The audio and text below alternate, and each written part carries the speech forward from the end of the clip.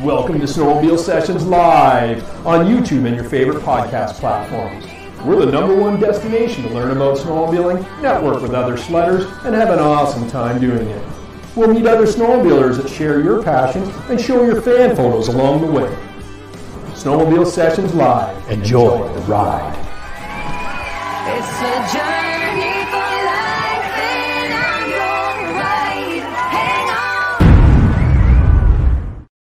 This episode of Snowmobile Sessions Live is brought to you by Energy Power Sports.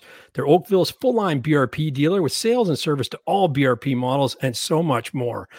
John Luke's in the house tonight too to say hi so he can tell you more, but don't forget to check out their YouTube channel. It's as awesome as their showroom is, and it's getting better every day.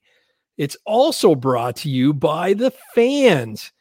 There's a couple fans that help us out each and every episode. They find that little $ button at the bottom of the chat. They hit that button, send us some love and a comment, and you'll be featured on the screen. And also new for season 2 is Fast Track Snowmobile Traction. Their modern tracks have come a long way from tiny lugs from years ago, but there's one thing they'll never be able to do. That's penetrate the ice and snow. So if you ride trails, you come across these icy situations, and that's where Fast Track stud kits can help you out. If you go onto their website, fasttrack.co, it's not .com, .co, and there's no K in track, fasttrack.co, and you put a stud kit in your cart, make sure you add that toolkit in there and use the coupon code SNOW, and that toolkit is free of charge. Thank you, Fast Track. We'll look forward to doing more with you throughout the season. Hey, guys. How's that? That's awesome. Well, hey, let me just say, if I wasn't pumped before, your voice alone makes me feel like I'm going to a tractor pull. Oh, yeah. Gentlemen. And how about that? Jean-Luc's dealership, eh? Is that I know things are different out east. Is that a club after hours? Because what a nice dealership. Yeah, they got the brass pole in the back and everything. Yeah, that's it behind me. I'm in the showroom right now. Well, not technically, but the showroom's behind me. It's absolutely gorgeous. They have raised the bar, and they've raised the bar for all other dealerships to kind of look up to. And I think you're seeing that more and more with other people trying to step up the bar. So I'm going to bring in a couple guys to say hi before we get the show on the road. And the first is John Luke from Energy Power Sports. We all know and love him. Hey, John Luke. Hey, good evening, guys. How are you? Good to see you, John Luke. Cheers. Cheers, Dave. Well. It's after hours, guys. It's early where you are. Oh. I think it is. And I'm going to bring one more guy in just to say hi, and that's Chris from Fast Track. Chris from Fast Track, how are you? Where'd you go? Hold on. There he is. There. It's always snowing on Snowmobile Sessions, isn't it, Rich? Oh, yeah. This is right in his backyard there, it looks like. Yeah. Oh, yeah. It's a live view. So, yeah, you've got some nice things. I didn't get any fan photos from you this week, though, Chris. I checked my email, and it bounced back. It's probably too large. Oh, no. Okay. There you go. That's what she said, right? Standard. So, yeah. Give us a little information about Fast Track and what it's all about, and what are you looking forward to in 2022? Yeah, we're most looking forward to getting ahead of these supply chain problems. It's a nightmare for everyone I talk to. It's just everyone's pulling their hair out. So we're doing our best we can to get all the product to everyone and deal with these pre-orders and stuff. But other than that, looking to get people who ride trail, get them hooked up with studs and have a nice, safe ride out there. It's one of the unique products that it enhances performance and safety. Yeah, and how you and I talked a bit earlier this week. How is your studs different than the others out there on the market? Sure, our studs are stainless, so you're not gonna have any rust. And then here I got. Nope, don't have any. But they don't have a shoulder on the edge. Let's see, I actually got some right here. Hold it so nice and close. Doesn't doesn't have a shoulder on it, so you're able to suck it nice and flush into the track, and there's not a bottom out point against the backer, so you're gonna not be banging up your idler wheels. And we use a polymer backer as well, which is just another fancy word for plastic, and it's a really nice light setup, so it's really easy on the track, and it's gonna last a long time for you. Yeah. Well, I got a buddy that runs them, and he says you can't bend them. He said they like anything if you want to, but yeah, they're built to frickin' last. Yeah, that's good. That's good. Well, thank you very much for your support with the show and stuff, and we'll get you back on and from time to time and keep this thing rolling. Yeah, I appreciate it, Gary. You do a heck of a job with this, and it's definitely what the snowmobile industry needed. No problem. We try, right, Rich? Oh yeah, that's awesome. Thanks for coming on board. It's great. Yeah, great products. Thank you. Yeah, for sure. Here, we're going to put John Luke in the hot seat there. He's going to say a few words too. And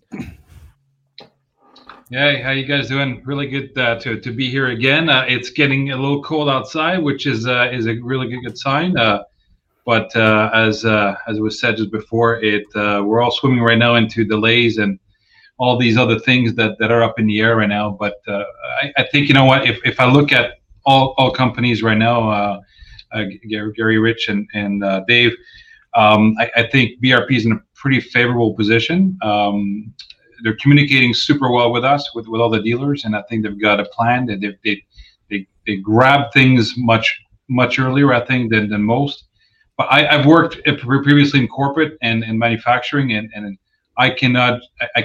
There's about 400 suppliers that produces the various parts to make one Skidoo. So you got to imagine how complex this is. It's got to be an absolute nightmare. But you know what? It will resolve itself. Yes, there'll be some delays, but I think everybody will be on the trails for the winter for sure this year. That's awesome. That's good to hear. And it's global too, Jean-Luc. It's not just your industry. It's everywhere. It's the entire automotive industry. It's in my industry, the printing business. It's global. It's not just, the recreation industry as well too. So everybody's feeling it. You're absolutely right, Rich. Our neighbor here, they sell fridges, microwave, and all that stuff.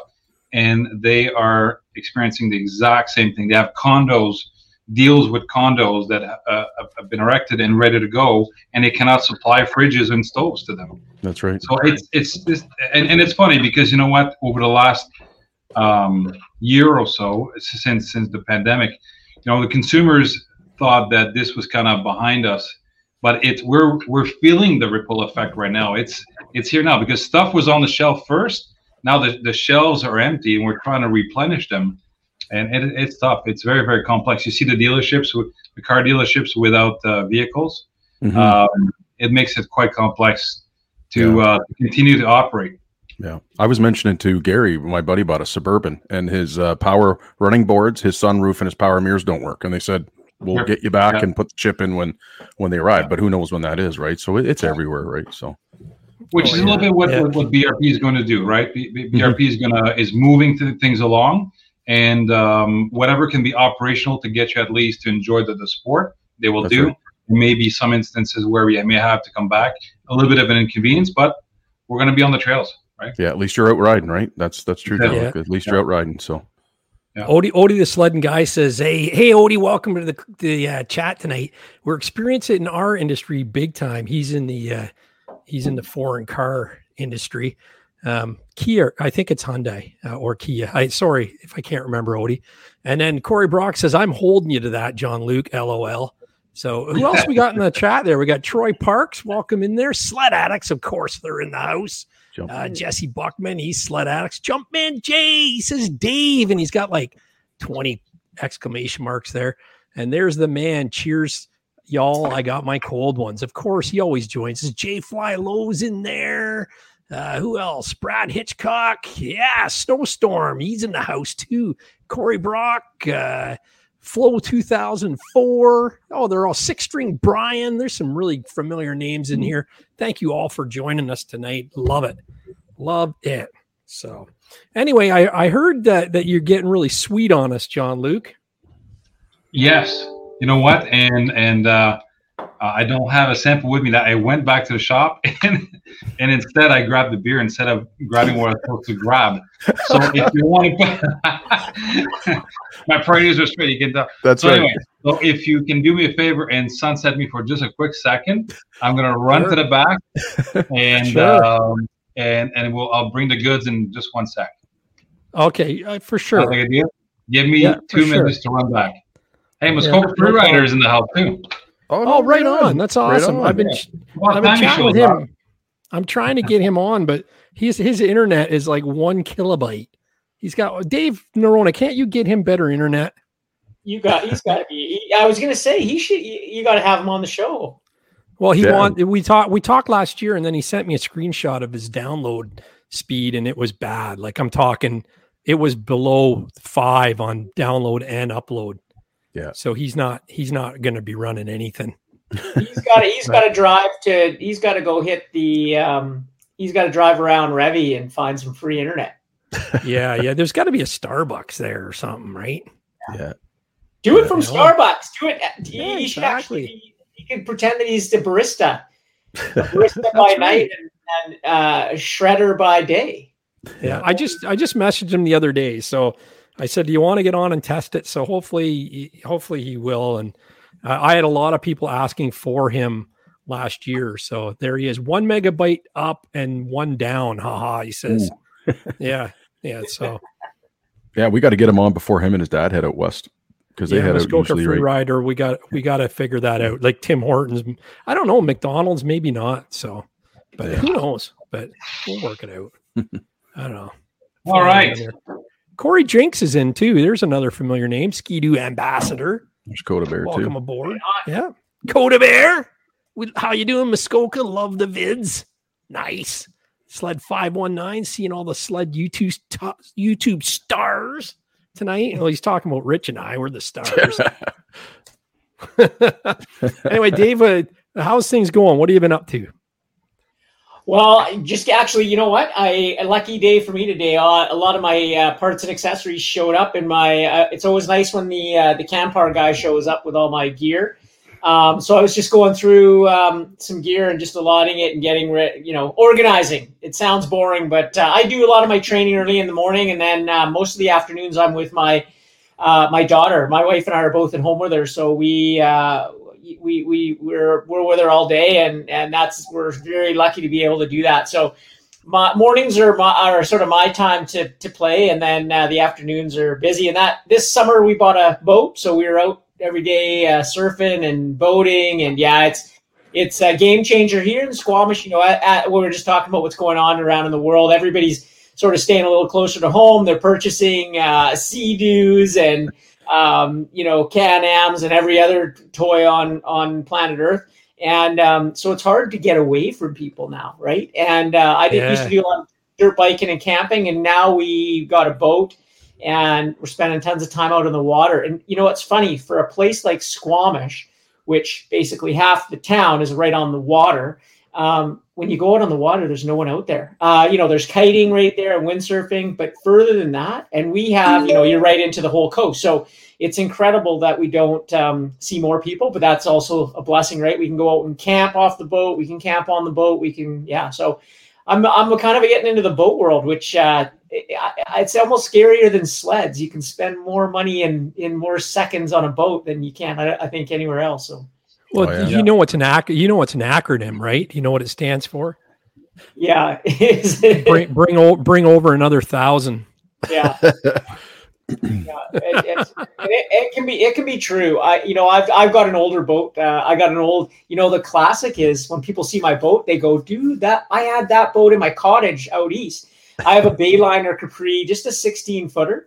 And already I'm looking at, we're looking for an overnight. My daughter's only 5, but boy, she can really yell pretty loud that she wants a boat that she can sleep on overnight now. Like cabin cruiser.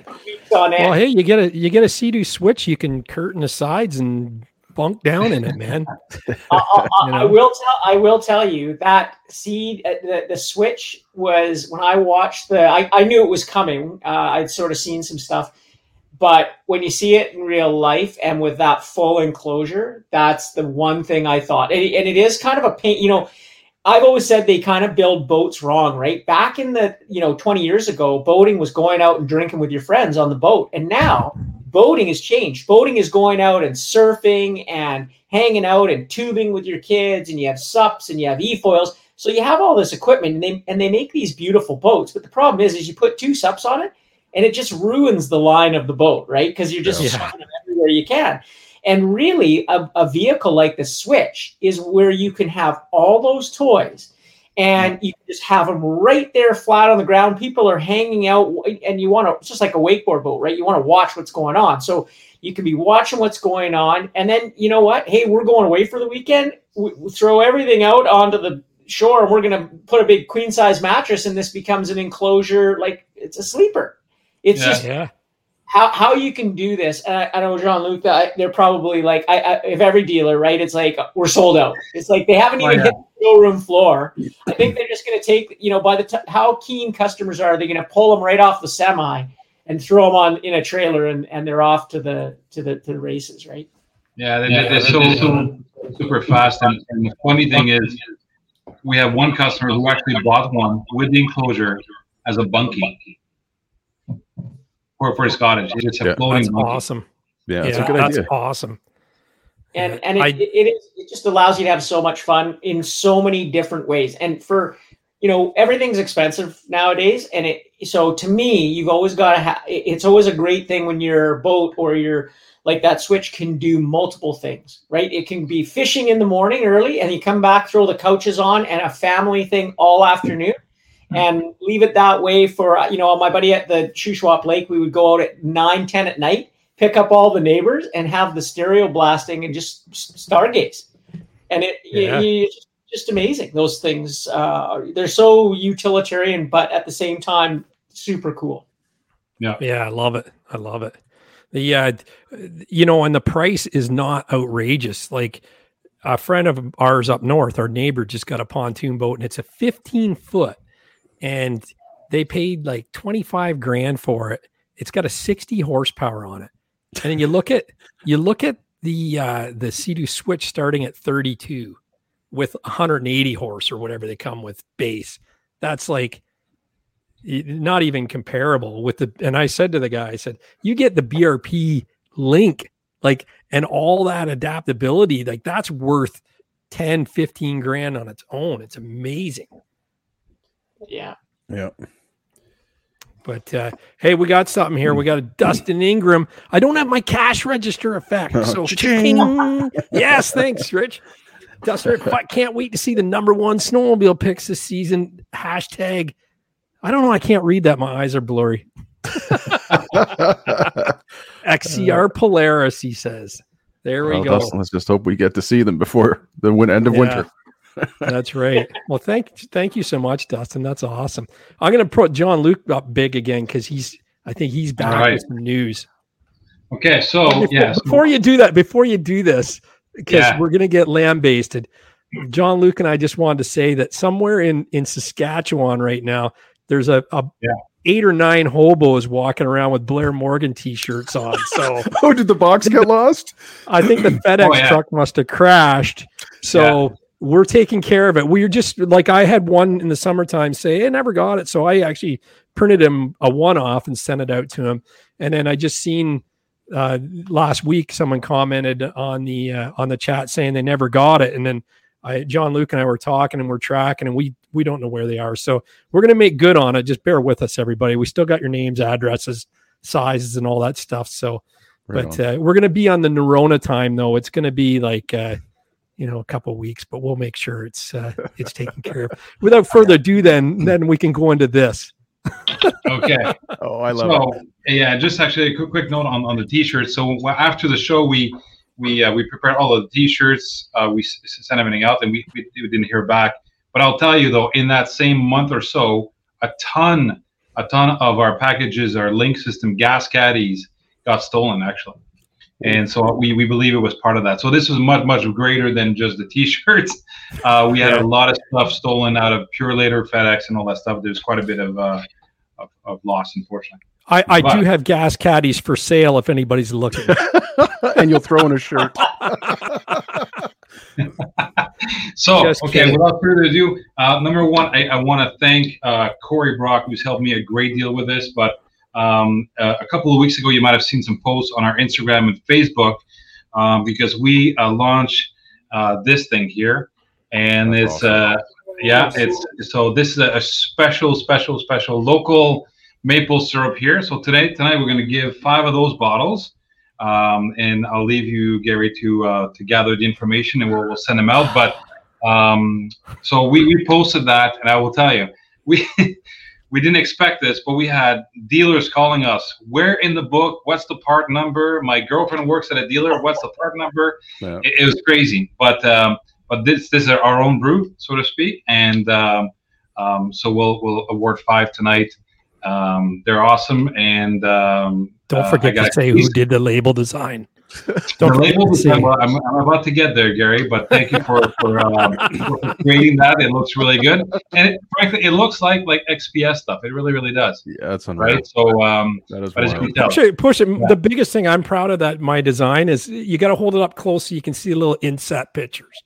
Do you have a can of that's oil awesome. there? Yeah, So the there's can of oil pancakes. has like a Sea-Doo and a sled and all the BRP Yeah. products, and then they That's awesome. highlight snowmobile in gray. So I've got like the waffles, the pancakes, and popcorn, and I highlighted the pancakes in gray. That's That's the awesome. best part. It's genius, and it's Yeah, that's XPS good. maple syrup. So That's awesome. Yeah.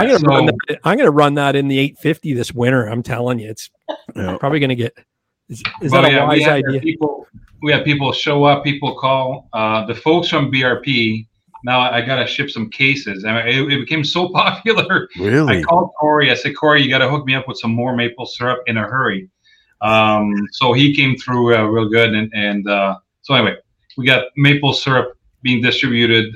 It is not for sale. In case people ask, we'll be given a bottle to each of the sled we'll be delivering this year. That's awesome. And so with every sled, it's just a token of appreciation. We know everyone's been waiting a long time for this, and they may be waiting a little bit longer, but every sled will get a special gift. Yeah. That's awesome. Hey, Gary, You can carry it where the dash is missing. Too soon? No. Hey, Gary, Hey, if you can't laugh, hey, well, come on. Can I say something? Yeah. One of the things I love is a passion of mine, never went to school with it, is marketing. And not necessarily marketing from seeing how you can sell stuff. That's not what interests me, is actually the energy behind ideas. And I just want to say the idea that you've done, Jean-Luc, is unbelievable. And you can tell. I've seen it a lot. A lot of reps will go down and they'll have toques and they'll hand them out to the certain people at stores. And before long, everybody in the store wants one of these hats, right? Because it's kind of it's special, and you can't just buy it. You can't just get it. And what you've done, I mean, can you imagine being a customer and getting that, right? And this is what we're talking about when we talk about industry helping and making things happen. It's not the big things that people think. It's the small things that come with a big heart behind it that make the huge difference. And I know for a fact, like if Ski-Doo did that to, we've done tons of cool things, right? We've given away. And lots of times I tell them, I'm like, if you're going to give something away, make sure it can be usable, right? Because people will sometimes, if you can't use it, then they get mad that you spent money on it, right? And I want to say that product like maple syrup, like who would not use that, right? Whether you have it on ice cream or pancakes or whatever it is. And then, like you say, getting into the details and looking at a lot of people will just go, oh, it's maple syrup. But if you look at it and the way it's presented, the XPS oil and how it comes with, the boat engine and the whatever, it's such a cool thing. So I applaud you for, and this is the magic of BRP and I always say this, we need to work closer with dealers and people so that we get, because everybody has one good idea. Somebody else has, but everybody has a good idea. And this is one right here that is a kind of a knockout of the park.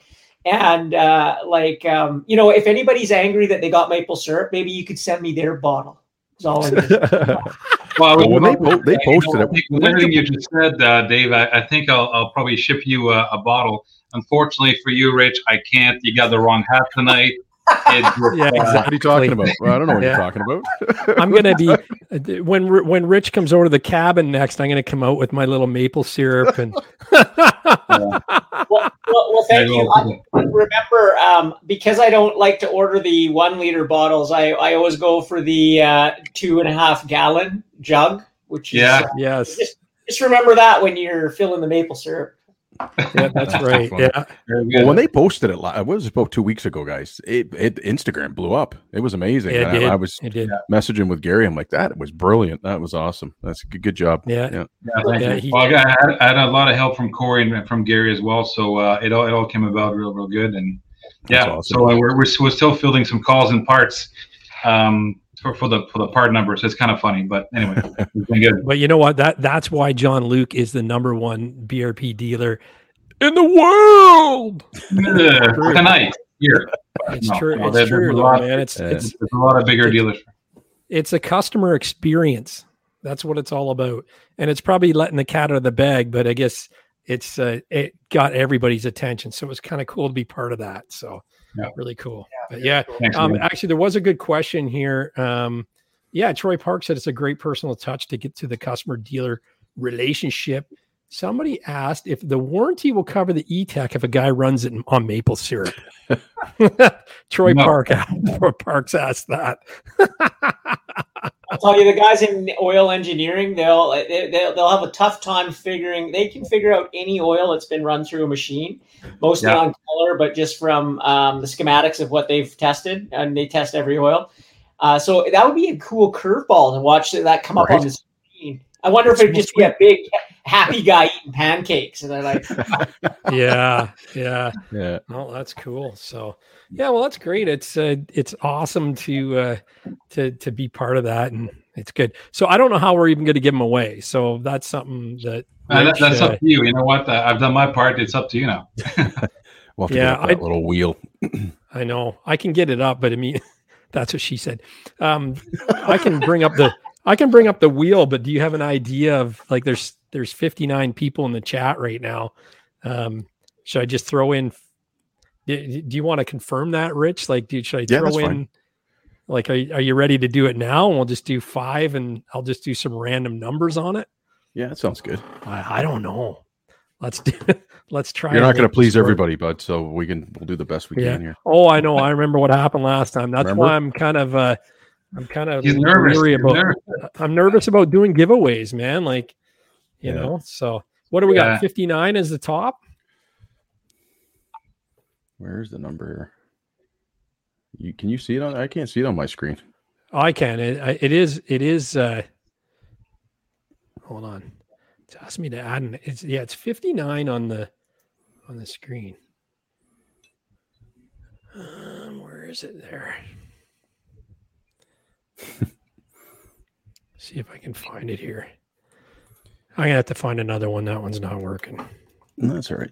So, Jean-Luc, is there any particular model that'll be coming in first? That's kind of a like standard. I mean, can you even tell about that right now, or is it still way too early?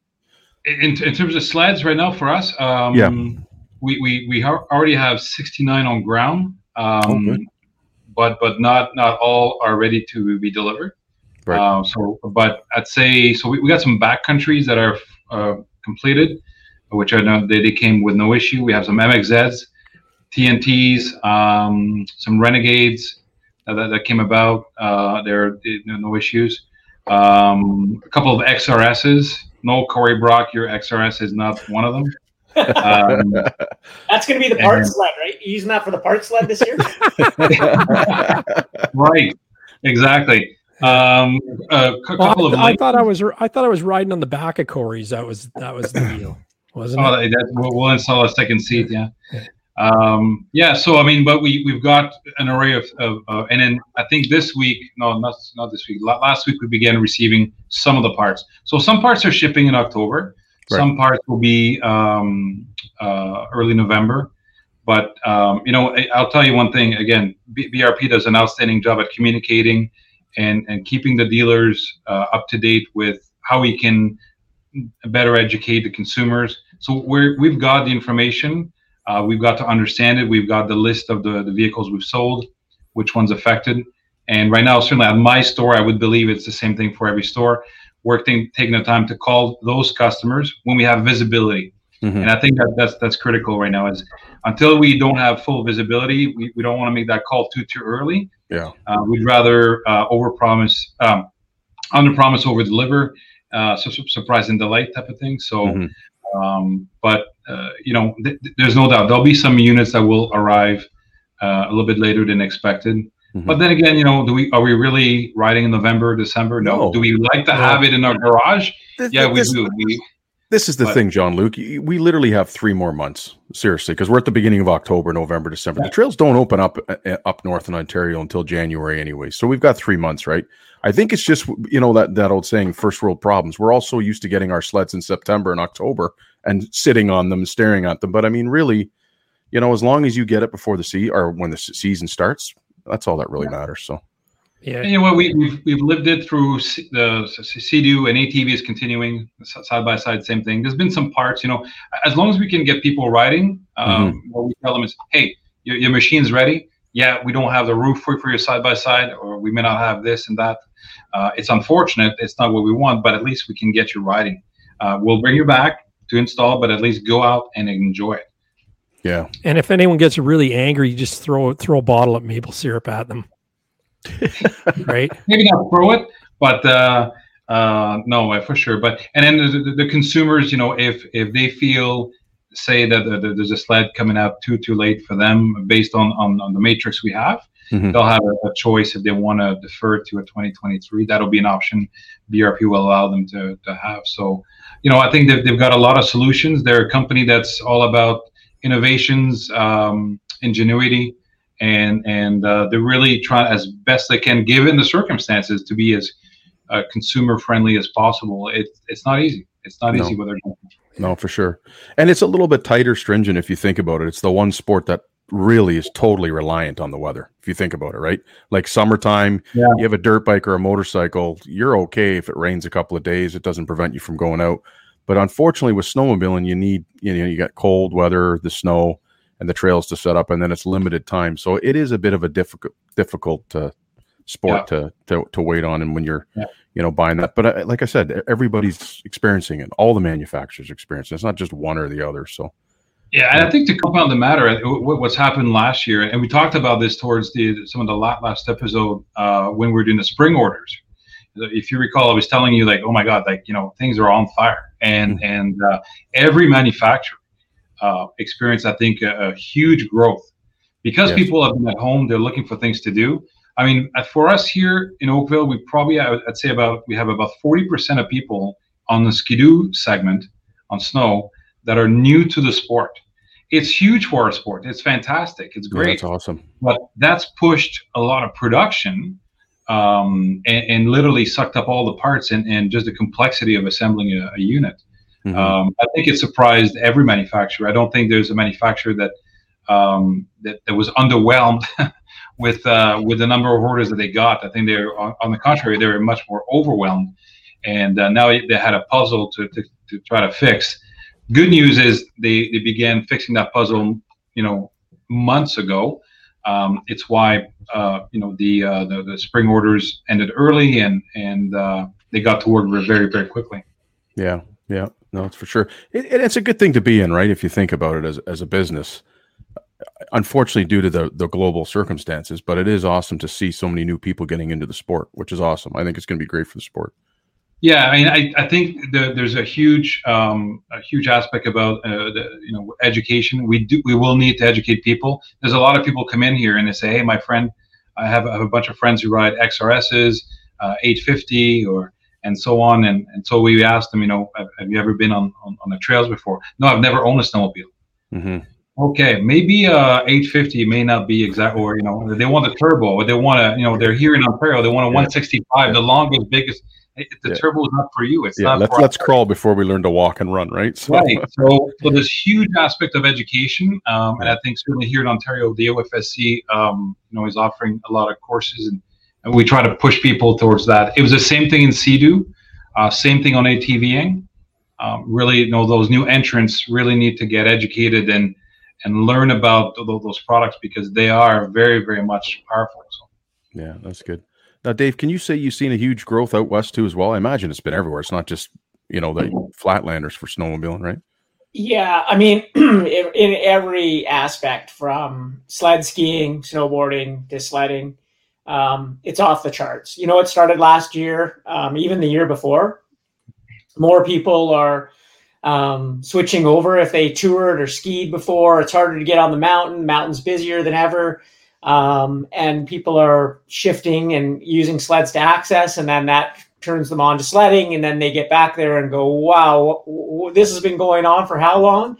Yeah. And, I will add on to the, a couple of years ago, I was in Austria at the Rotex plant, and, I got to meet, and one of the guys there became a really good friend of mine, and he manages all the parts for the engines. Okay, so this guy, he has it, and his team organizes putting together the engine. So you can only imagine, and I know Jean-Luc tapped on this, is like the parts of each engine have to either be made, they have machines that they have to make them, and they all have to come together at the right time so that all the parts arrive for assembly on the assembly line.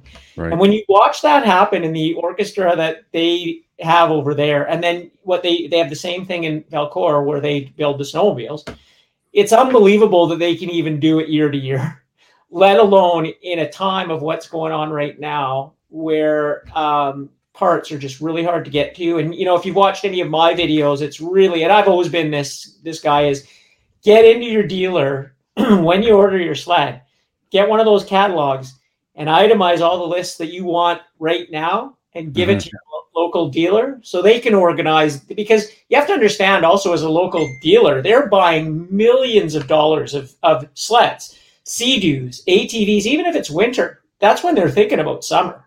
Right. So when they have to order and then pay for this stuff, it makes it really challenging for them. So the best thing you can do as a consumer is give them your list of what you want, because now instead of ordering 20, they might go, look, this is going to be, everybody wants this. We're going to order 80 because they don't want 50 sitting on the shelves. That takes away from capital that they can use to have other stuff. It also takes away from space and money to buy other stuff that people really do want. So I've always been a big proponent. I've done that from years for in anything that I purchase is I go in there as early as I can and I make it known. And if you can save the dealer, people always want a deal, right? They always want they want this and that. But I'll tell you how you get a deal. The best way is you make it easier for the dealer and their dealership. So if you're a consumer that goes in and they know that you're going to buy this and have this and that, then they can help you with some of the parts and accessories. And they're willing to do that because you're helping them. But if you come in at last minute on I need this, and this in a shop, right now, seriously, if they're out of it, deals don't happen because you either buy it or the next person will. I mean, it's interesting to see because KTM was like this for a long time. Remember, if you wanted a 300 XC or XCW, two-stroke dirt bike from KTM, it's like if you saw one on the showroom, you bought it right there because there were four guys probably driving from wherever to get that. And this is what is happening with Sea-Doo and Can-Am, and not one, because the product's awesome, but two is just that so many people have discovered what we have known for a long time of how amazing this sport is, how you can do it in so many different ways. And above all, the fun that you have that you cannot get any other way. I mean, I've skied all my life and I go to Whistler, one of the best mountains in the world. But half a day out on a sled is better than a whole season skiing on Whistler. It just is.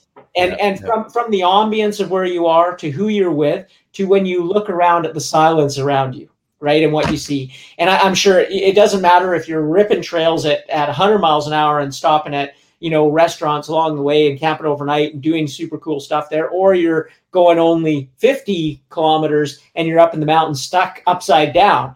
They're the exact same experience. They are truly what drives us. And at the end of the day, when you're sitting in the bar with your friends, I can't wait to do that tomorrow, right? And that's what we're talking about here. So the sport is only ever going to go up. I think it's great that we have people that are doing more videos. Certainly for me, what I love, my passion in life is helping people and helping them have fun. So right now what we need a lot of videos that help people, right? Instead of laughing at them and then like, look at this, they don't know how to do this. And you have to help them because it's make or break. If they don't like it or they have a hard time, they leave and they go do something else. Yeah. And twofold, that sport they do might be not in favor of snowmobiling. So we can lose twice.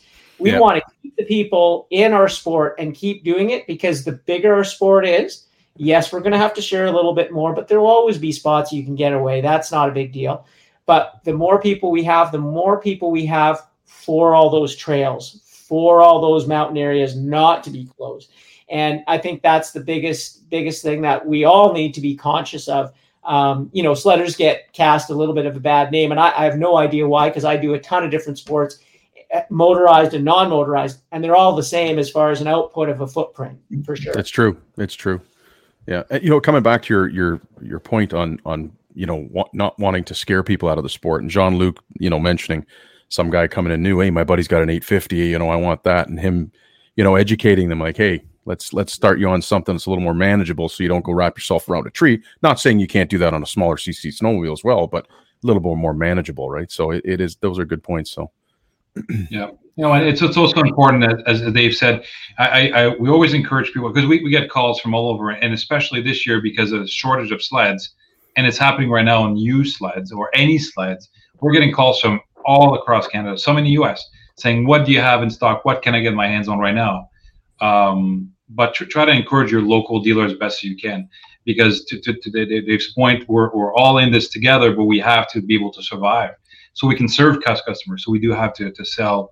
We have a job to do locally if we want to keep the lights on as best as possible. But you're right, coming in and having your list of parts you want to order early makes our lives much easier, as opposed to waiting the week before you pick it up to have this laundry list of things you want, and now we have to start ordering it, trading it from other dealers. It's complex. It helps a lot for sure. Yeah, no, that's true. Good point on that too, because I ordered the skis that I want, the gripper skis. They were on back order all last year, so I ordered them in the spring, and they just came into stock, and they're at my dealer now, so I'll go pick them up. So that's a good point. Go through the catalog and order it as soon as you can, right? So one thing. Hey, speaking of, just hold on in the thought there. Yep. Before you, speaking of buying parts, we got some house cleaning to do here. Okay. Matthew Nicholson, give me the cash register, Rich. Cha-ching! $2.79 from Matthew Nicholson. Nice.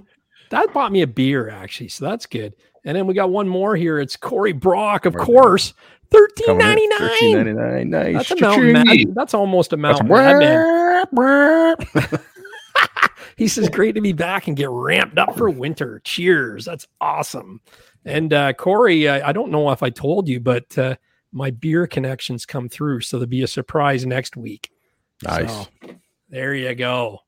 But no, that's great. Anyway, as you were, Dave Nerona, whose show is this anyway? Well, sorry, I just wanted to add, and one of the things that's happened in the bike industry that we also have to be very careful of is if you go into a bike shop right now and look for, say, a Shimano 12-speed chain, you cannot get one.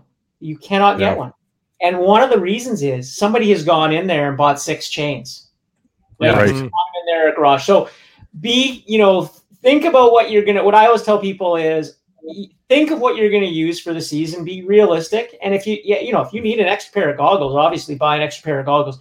But this is not the time to buy 10 pairs of goggles, because you're outing someone who might need goggles in the season, and especially when we're talking about parts that are replaceable that we fix. And man, there are people I know in Squamish that have probably bought 6 chains, right? And it's like they're sitting in their garage, and there's people who break chains and can't get one right now. And so we need, we can do better than that. Again, it's first world problems. It's not act like we're snotty nosed little kindergarten kids here. We should, there is a little bit of our part that we have to do too, is being aware of what we're, if you can help people out, if people need parts and you have some parts in your, hey, just sell them at the same price if you got it, or return it to your dealer, let them sell it, whatever. We can all take care of each other. this is how we get through it, because I'll tell you, it is a ripple effect. We haven't felt we haven't turned the corner yet. I guarantee you that, right? Because this is the backlog at the beginning. Like I said, we had stuff on show. It's not to scare people. It's just to remind them. I'm in the bike industry in the summertime for sure, for riding. 2 of my bikes that were supposed to show up in May and June did not. They just showed up 3 weeks ago. So I had to ride a new bike, but it was it's not the way I normally do it. And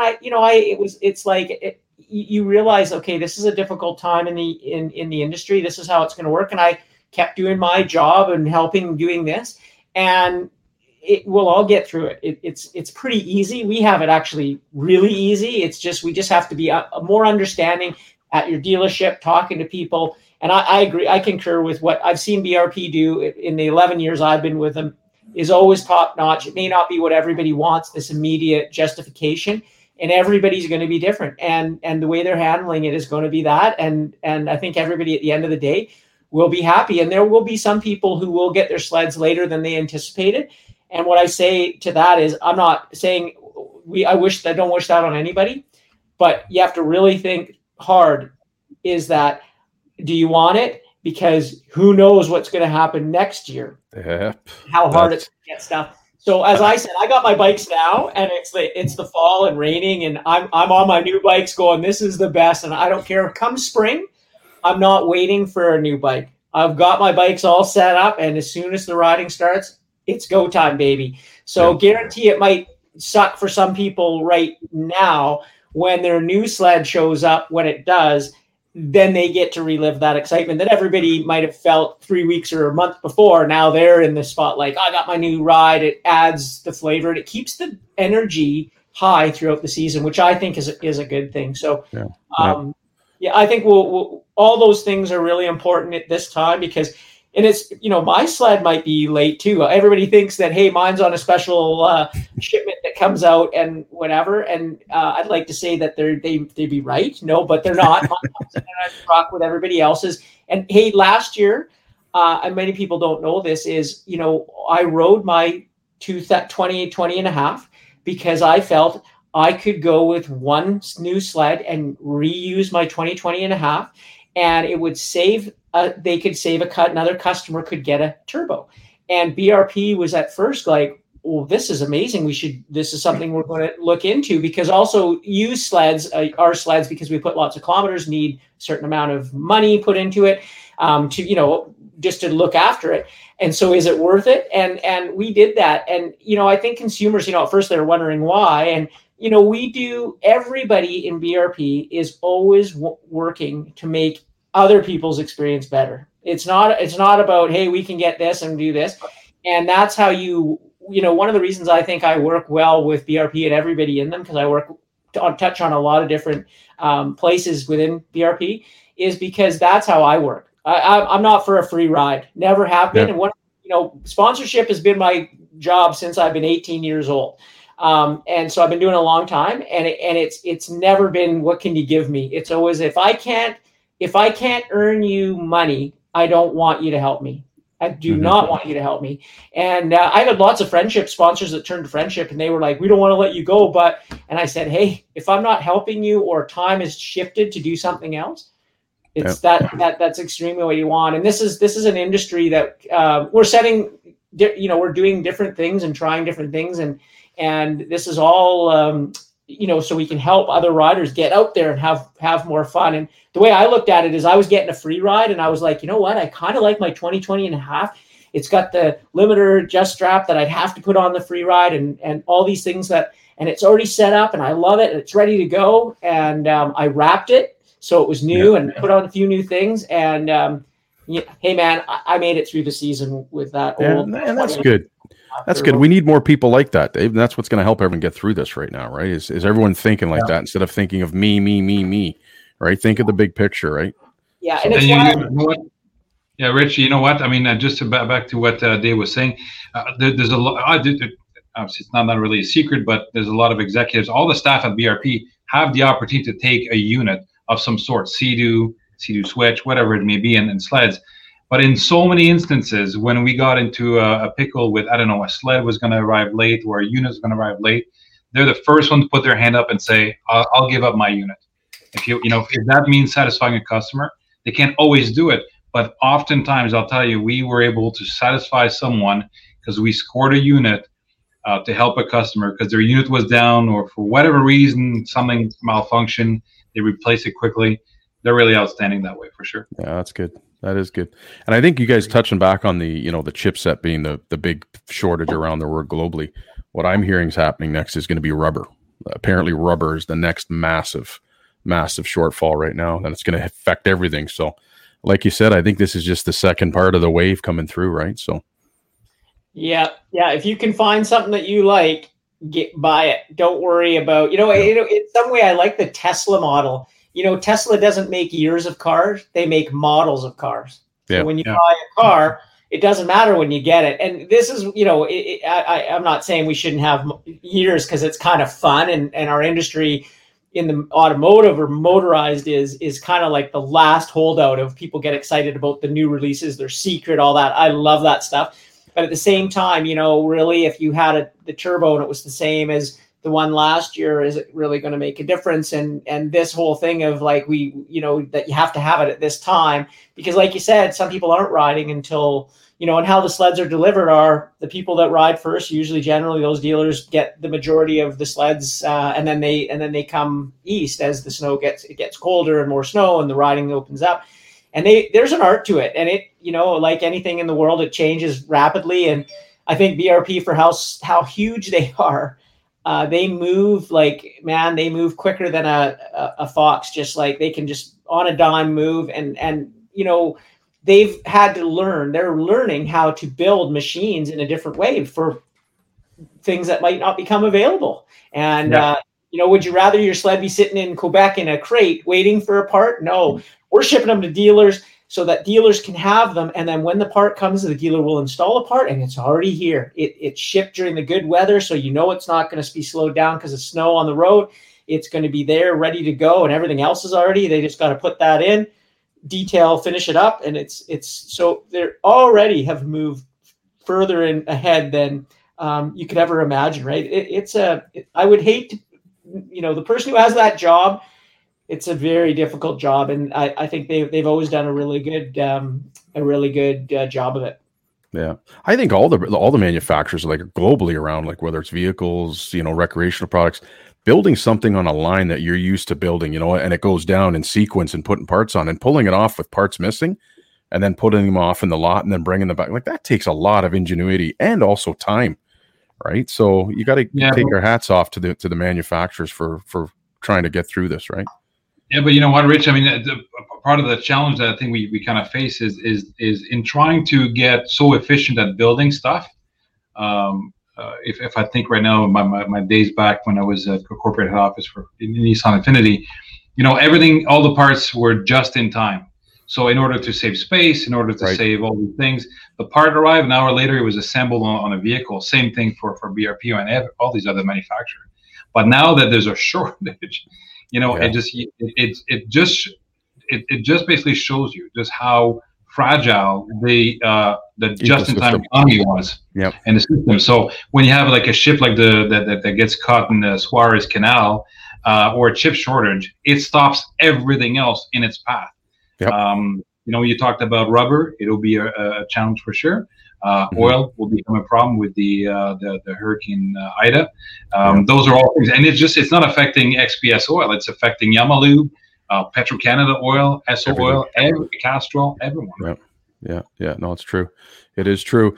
And we love our sports, we love our recreation, but at the end of the day, we really gotta see what's important in the world and be thankful for what we all have. And like you said, if my snowmobile comes in December and January, so be it.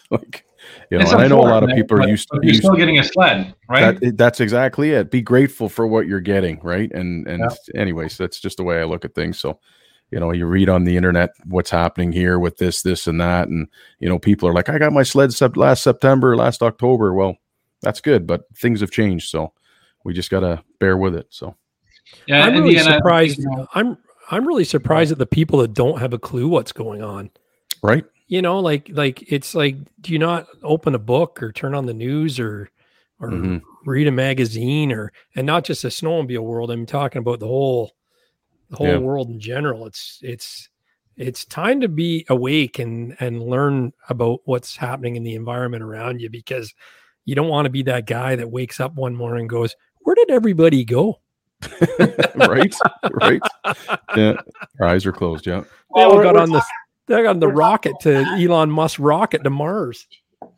We're talking about passion too, right? So as JF, one of the engineers, said to me once when I was sort of on him about, people, what they're saying online, he says, Dave, this is our job. This is our passion. Without those people who really do care and get upset, it wouldn't be the sport that it is. Now, I totally am understanding, what you have to do, what we have to recognize is those are going to be small numbers. The majority of people are going to have their sleds on time.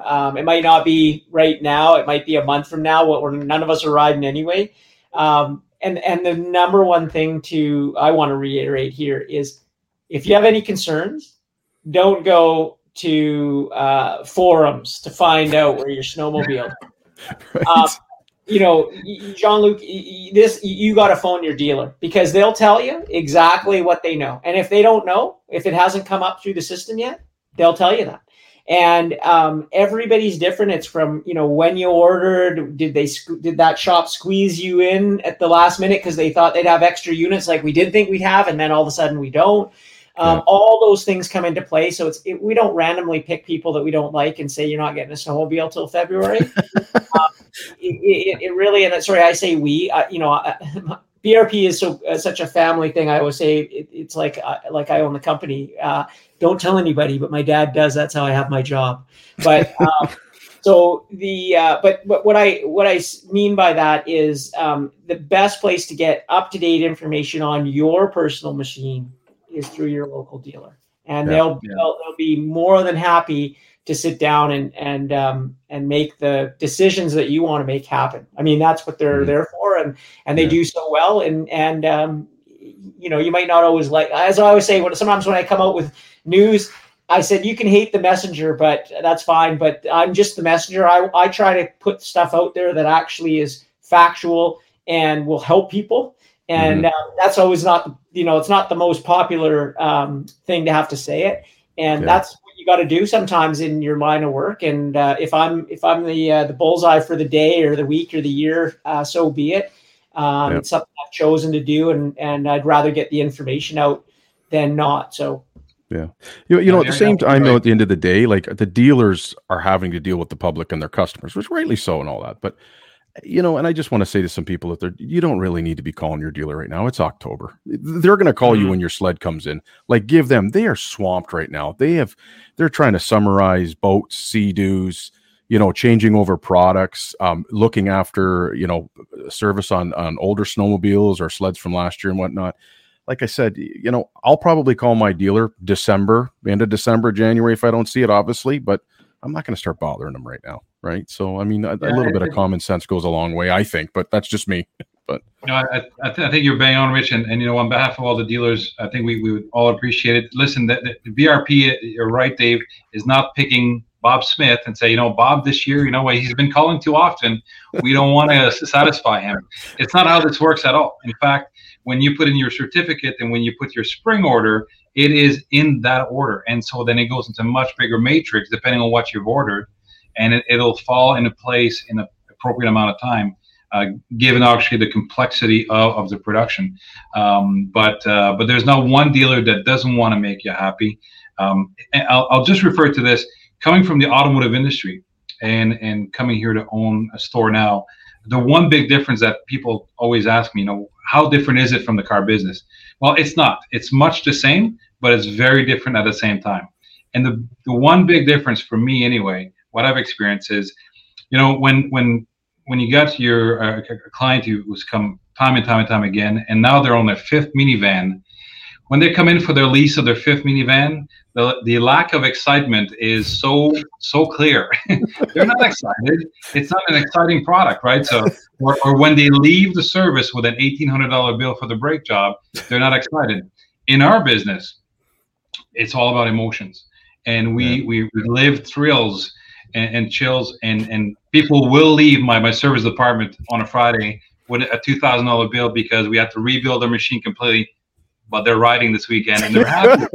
That's a good point. So it's the big difference. So for us dealers, we aim to please. We want you to have your machine. We want you to have your parts, but we have to wait. And it's not always the answer you want to hear for sure, but we're doing our damn best. My team, I'll tell you, in the summer, because of the lateness of some Sea-Doos arriving, we're here till 12 o'clock at night sometimes building these Sea-Doos so people can enjoy them on the weekend. So we go the extra mile. This is not only Energy, but every other dealership out there.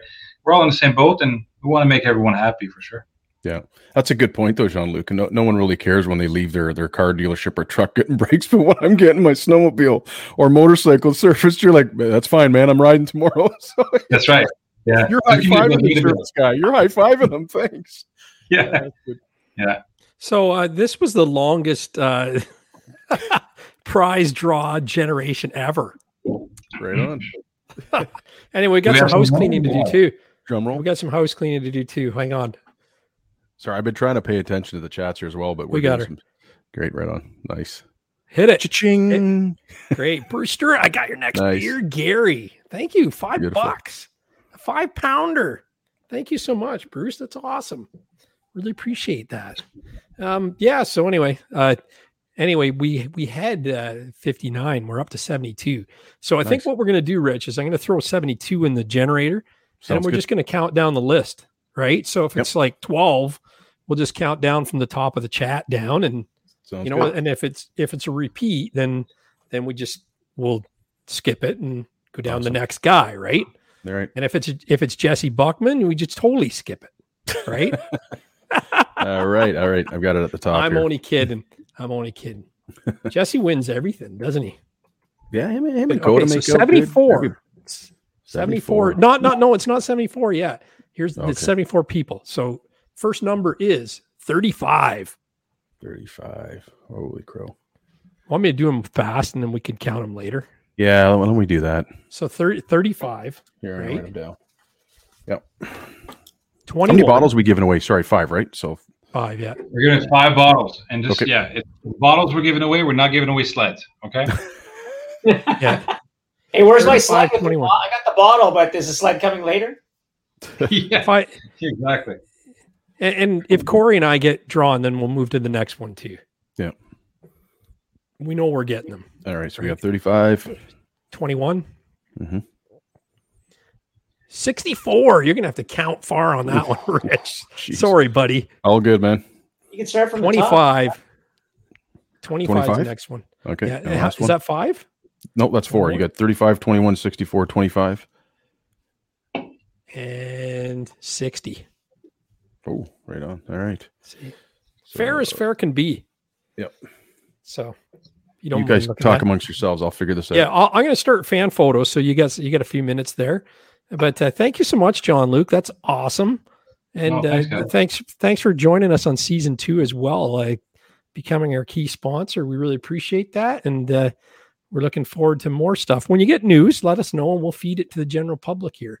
These are the only snowmobilers that matters, the ones that are online right now listening to this. Well, there'll be lots to talk about this year. We'll be trying the new Mach Z. So that should be a lot of fun. So we'll have to do a video on that here. Yeah. That's I can't wait to I can't wait to hear that the sound of it. Dave, did you get to touch it at all or? No, I haven't, but it would be cool to see you do launch control right out of that beautiful showroom. Yeah, we'll have to open both doors. That's right. Yeah. No, if I can get on it like I did the Lynx, I'll treat it just as nicely as I did the Lynx.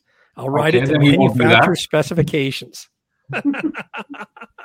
Yeah, cool. But no, I was very, very fortunate to get on the Lynx this spring, and that was a riot of a day. So when we get the Mach out, though, let's spend some more time together with it. Yeah, so we have a few demos that will be coming out. We got a Mach Z. We have a Lynx. We're gonna continue with the Rave. Apparently, it's not Rave; it's Rave. So yeah, it's Rave. Yeah, pronouncing it the way they want me to pronounce it.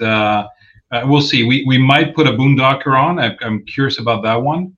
But I mean, it's not really for the trails down here. It's much more for what Dave would be doing. And then we got a Renegade as well that we'll be putting on. So yeah. Well, I'll take the boondocker out to see Dave, and we'll go to Grizzly Lodge, and we'll just work up a game plan there. Right, Dave? Sounds good, buddy. Dave is going to host us. I have an idea, but anyway, I'll talk to you guys about that some other time. But Dave, you're going to be hosting us at some point. I love it. I'm all in. Yeah. I want to do some mountain sliding. So my buddy Theo will be coming along too. Awesome. Oh, right on. That's cool. So, okay. So we did the maple syrup. Someone said bottles of what? It's maple syrup. Show that bottle again, Jean-Luc. Hey, seriously. All right, I've got him, Gary. You want got to do him now or wait? Yeah, we'll hey? Just hold on. I can't figure it. There it is. Look at that. Nice. That is awesome. Yes. Okay. Yeah, okay. Great artwork. I'm gonna put Rich Big. Okay, go ahead. Okay, first one. Jacob Gardner, Jumpman, Brad Hitchcock, Jay. and another Troy guy. Parks, and the last one, Sometime Is Now. Right on. We love all those guys. We love everybody, good. but those are big players in this. Top shelf shit, Jumpman Jay says. That's good. He's excited. Yeah. They'll send us fan photos out on a sled with his girlfriend drinking that syrup up out of her belly button. That's awesome, Jean-Luc. Thanks, man. What a great giveaway for the first show. That's awesome. Thank you. It is. That's cool. So, no, that's great. Sometimes is now is excited. Jumpman Jay says, "Yeah, buddy." That's cool. That's cool. Anyway, we're gonna go right to the the fan photo. So, bear with me here. It's gonna take a bit.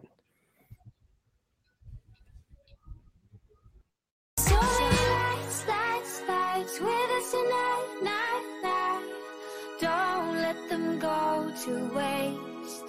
One moment, one shot. Fan Photos is brought to you by Fast Track Snowmobile Traction. So listen, don't forget, if you go to fasttrack.co and you buy your traction products, your studs and backers there, add a toolkit into the shopping cart, and then in the coupon code, put in SNOW, SNOW in caps, and that toolkit is absolutely free of charge. Thank you from our friends at fasttrack.co. Nice. Isn't that cool? Yeah, we'll get more. We'll get more going with them from as we go forward. But yeah, hang on, I got to figure out how to. Oh, you're in my feature spot. I'll get this big here. Oh. See, Rich and I were talking about being so rusty today, and I've kind of kept doing this all summer, and I'm still rusty. So yeah, no, you did a good job there, bud. Yeah. So this is Neil Owen. He says, "Nice. This is our 2019 Quebec tour. We started in Saint Raymond to Mont Valin, down the east side of the Saginaw River, and crossed by the ferry, the highlight of the trip, which there were many, followed to the north shore of the St. Lawrence, where we stayed at the Fairmont Richelieu, and then on to Quebec City. One of the more scenic trips I've ever done. This was done the last week of March, and there was tons of snow. Am I saying that right? The Saginaw River, and crossed by the ferry. What else did he say? Oh, he repeated himself there. Oh, where did we go here? Yeah, so that's what he says there. And then sent us a couple pictures there. So that's pretty cool. I thought there was more to that, but oh yeah, there's the map he did. Look at that purple route. But the scenery is something else. Look at that. That's beautiful. Whoa. Yeah. You know, it's one of those things, Dave, you can probably attest this being out in the mountains. The photo probably doesn't do it justice, right? But it's still beautiful. But wow. Yeah, that, I mean, if you know, you've like that. That's absolutely beautiful. Yeah, it is nice. It's like the Grand Canyon. You can't look at pictures of it. Yeah. You know what I mean? It just doesn't do it justice. But that looks like a topographical, you know, when you're in public school, they had the globe with the 3D mountains. That's what that looks like there, doesn't it? Yeah, it does. Yeah. It almost looks fake. It almost looks like a painting. You know what I mean? It totally does. And the real picture looks like that too. That's wild. So that's I kind of got forward and I'm going backwards here now. And then this is from Jacob Gardner, the Michigan Outlaws. Nice. And he says, be on the lookout for this sled on the Michigan Outlaws this winter. The 2012 Renegade Backcountry 800 E-Tech with a 137-inch track.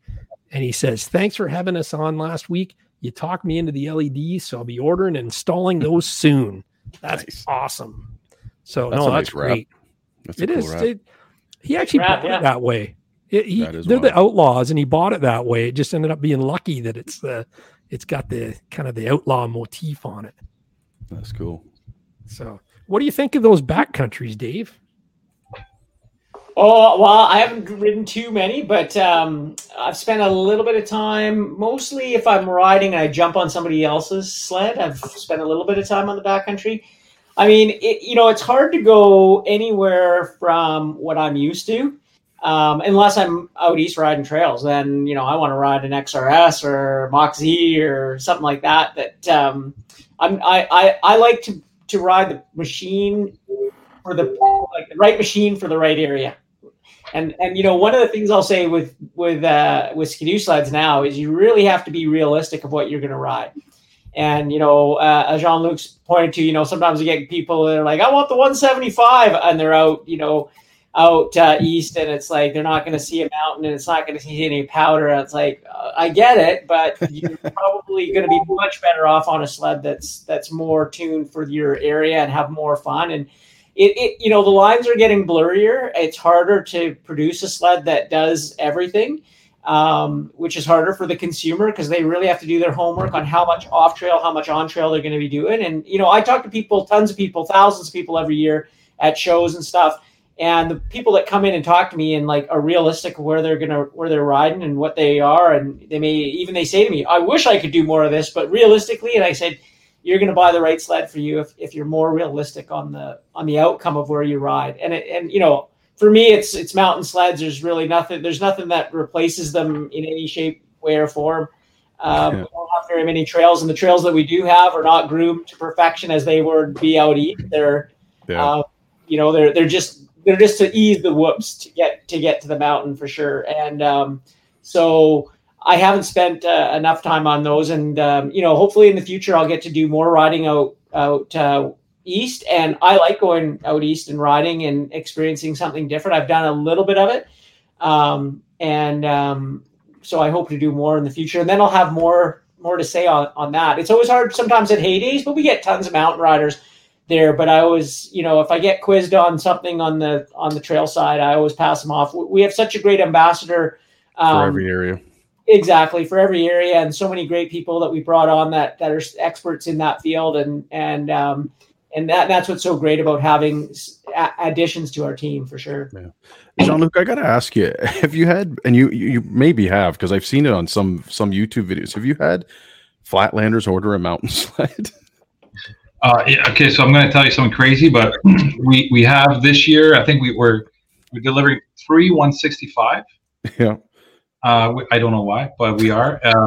And I think there's 175 and then several 154s. Wow. And but a lot of these guys, what they tell us anyway, is that they go way, way north, up in Ontario and Quebec, or they do 3 trips a year to BC, which is the only place where really they can really truly appreciate, I think, that this machine. I don't mind selling them. I love the look of it, but it's always funny when you have that long sled in the showroom beside an MXZ 129, and then the consumer says, "That's what I want. This is huge. I love that." Well, no, it's not for you. But I mean, to each his own. You just can't go by looks.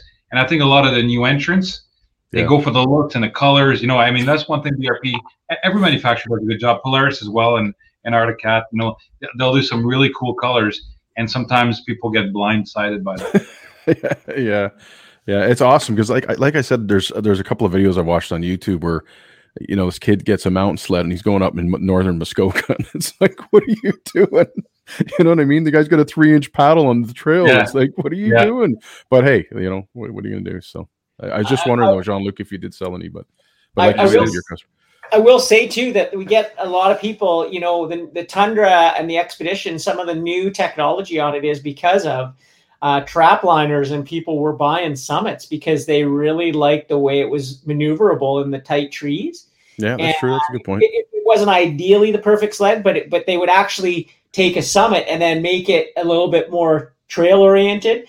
Right. If I guess makes sense. And so then that leads to innovation and new design in the Tundra and Expedition, and why those machines now are even more capable, because they kind of have an easier time getting through some of that stuff. So the consumer isn't wrong by any means. You know, people buy what they want, and you know it happens in the mountain bike where you go down to Moab and people are buying free ride bikes from the shore back in the day because the cool thing that was happening then, it was filmed. And you do get some of that. And I think that, you know, that's what dealing with a great dealer is, that they're not going to tell you not to do it, but they're going to give you the ideas of what's going to be best for the area. What are you going to do? And ultimately the consumer, if they want to buy one, and like you say, they go way up north, there's lots of people that buy a sled and they go out to BC or they're down in Cook City 3 times a year. That's what they do. And man, can't knock them. I think it's amazing that they buy these enclosed trailers, these sleds, and go out 3 times a year. They have the time of their life. Some of them stay out for a week, some of them just for the weekend. And I think it's rad. They can spend their hard-earned money any way, shape, or form. And the fact that they're doing it snowmobiling like that is pretty cool, actually. Yeah. Now, Dave, did you get down to Hades or no? I did not. No, it was a little bit of a gamble crossing the border and all that sort of stuff. So we have so many amazing ambassadors, and I thought they did an incredible job, especially for some of the new people that are on our team. Being kind of thrown into the beehive that can be Hades. It can be quite challenging. And I watched on social media. I was so impressed with everybody. They did such a great job. I missed the dunk tank, so that wasn't too bad there. Yeah, I did see that. But I think it was, it was sad just to miss it. Again, for me, it's the community, and Heydays is where we knock it all off. I think that's been the hardest thing. But through social media and YouTube and all that sort of stuff, we're able, like shows like this, you can talk to people and I get tons of calls, emails, social media requests a day, just talking stuff. And that to me is great. It's not the same as a human connection like it is, but that'll happen again. Yeah. Well, I noticed Muskoka Freerider, he was trying to get down, but he got turned away. He had the papers from Skidoo saying, technically, being an ambassador, but he didn't get through. So, Jean-Luc, there's a question here for you, if you don't mind answering this. Yeah. Jean-Luc, how many of your early orders converted from 2-stroke to 4-stroke? Would you happen to kind of have an idea on that, Jean-Luc? I'm not going to divulge a number, but actually it is surprising how so many people actually, I think particularly with the Mach Z, we sold a ton of those. Nice. So that certainly was one of the big ticket items for sure.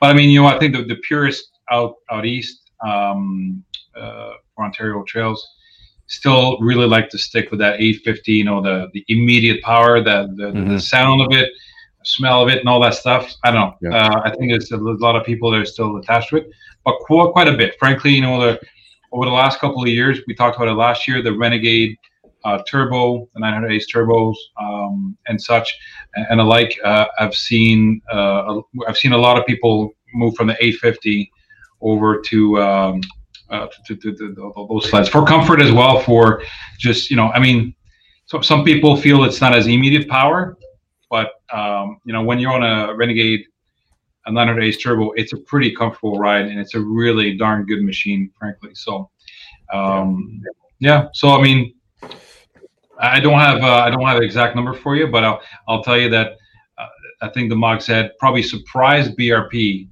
despite the premium price of that sled, just how many people just gravitated to it and surprised them. I'm sure it did. Yeah, they'll have to bring that back. I know it was a special edition, but it'd be nice to see it come back. I know it was kind of a one-off stuff. I think it'll take some time. I think there'll be other models, perhaps, right? Yeah, popular in the past that may come back. But there's one thing about BRP; they always have a trick up their sleeve. Yeah, for sure. Yeah. Oh, that's good. Good, very good. Yeah, I see what Corey said. We got to do a Mud Brats Does Hay Days 2023. That would be a good road trip. God, that'd be good. Oh yeah, That's awesome. Yeah. Open the borders. Right. All I can say. Yeah. So Jesse from Sled Addict sent me this, and who's that sexy guy he's with? Oh, hey, there we go. So he sent me like 30 pictures. So I picked the best ones out of them and feature them. And I figured Rich is in this one. So that's a good one to start with. So this is the Quebec trip, right, Rich? Yep. He didn't give me any notes on this. Yeah. This is where we were in Quebec. Yeah. Yeah. It was a good time. Nice looking machines. And this looks like a cold morning. Oh, that was cold. That was pretty cold. Yeah. Yeah. Is that Quebec or? That's Quebec as well. Yep. That was our third night. Is this what town is that? Oh, you know what, Gary? I can't remember. Maybe Jesse can chime in here. Anyway, honestly, I'm brutal. I'm trying to remember where this hotel. Oh yeah, I remember. This was our hotel where dinner took 4 hours. Is that right? But hey, listen, man, it is what it is, right? They had a social gathering and I don't know what was going on. It was a party or an anniversary in a private room, and then the other people in the restaurant. But it was long. But you know what? It was what it was. We were just happy to be out touring in Quebec during COVID, so we didn't complain. Right? You know, no, seriously. It was Val d'Or is what Neil Owens says. There you go. Yeah. He's our Quebec ambassador.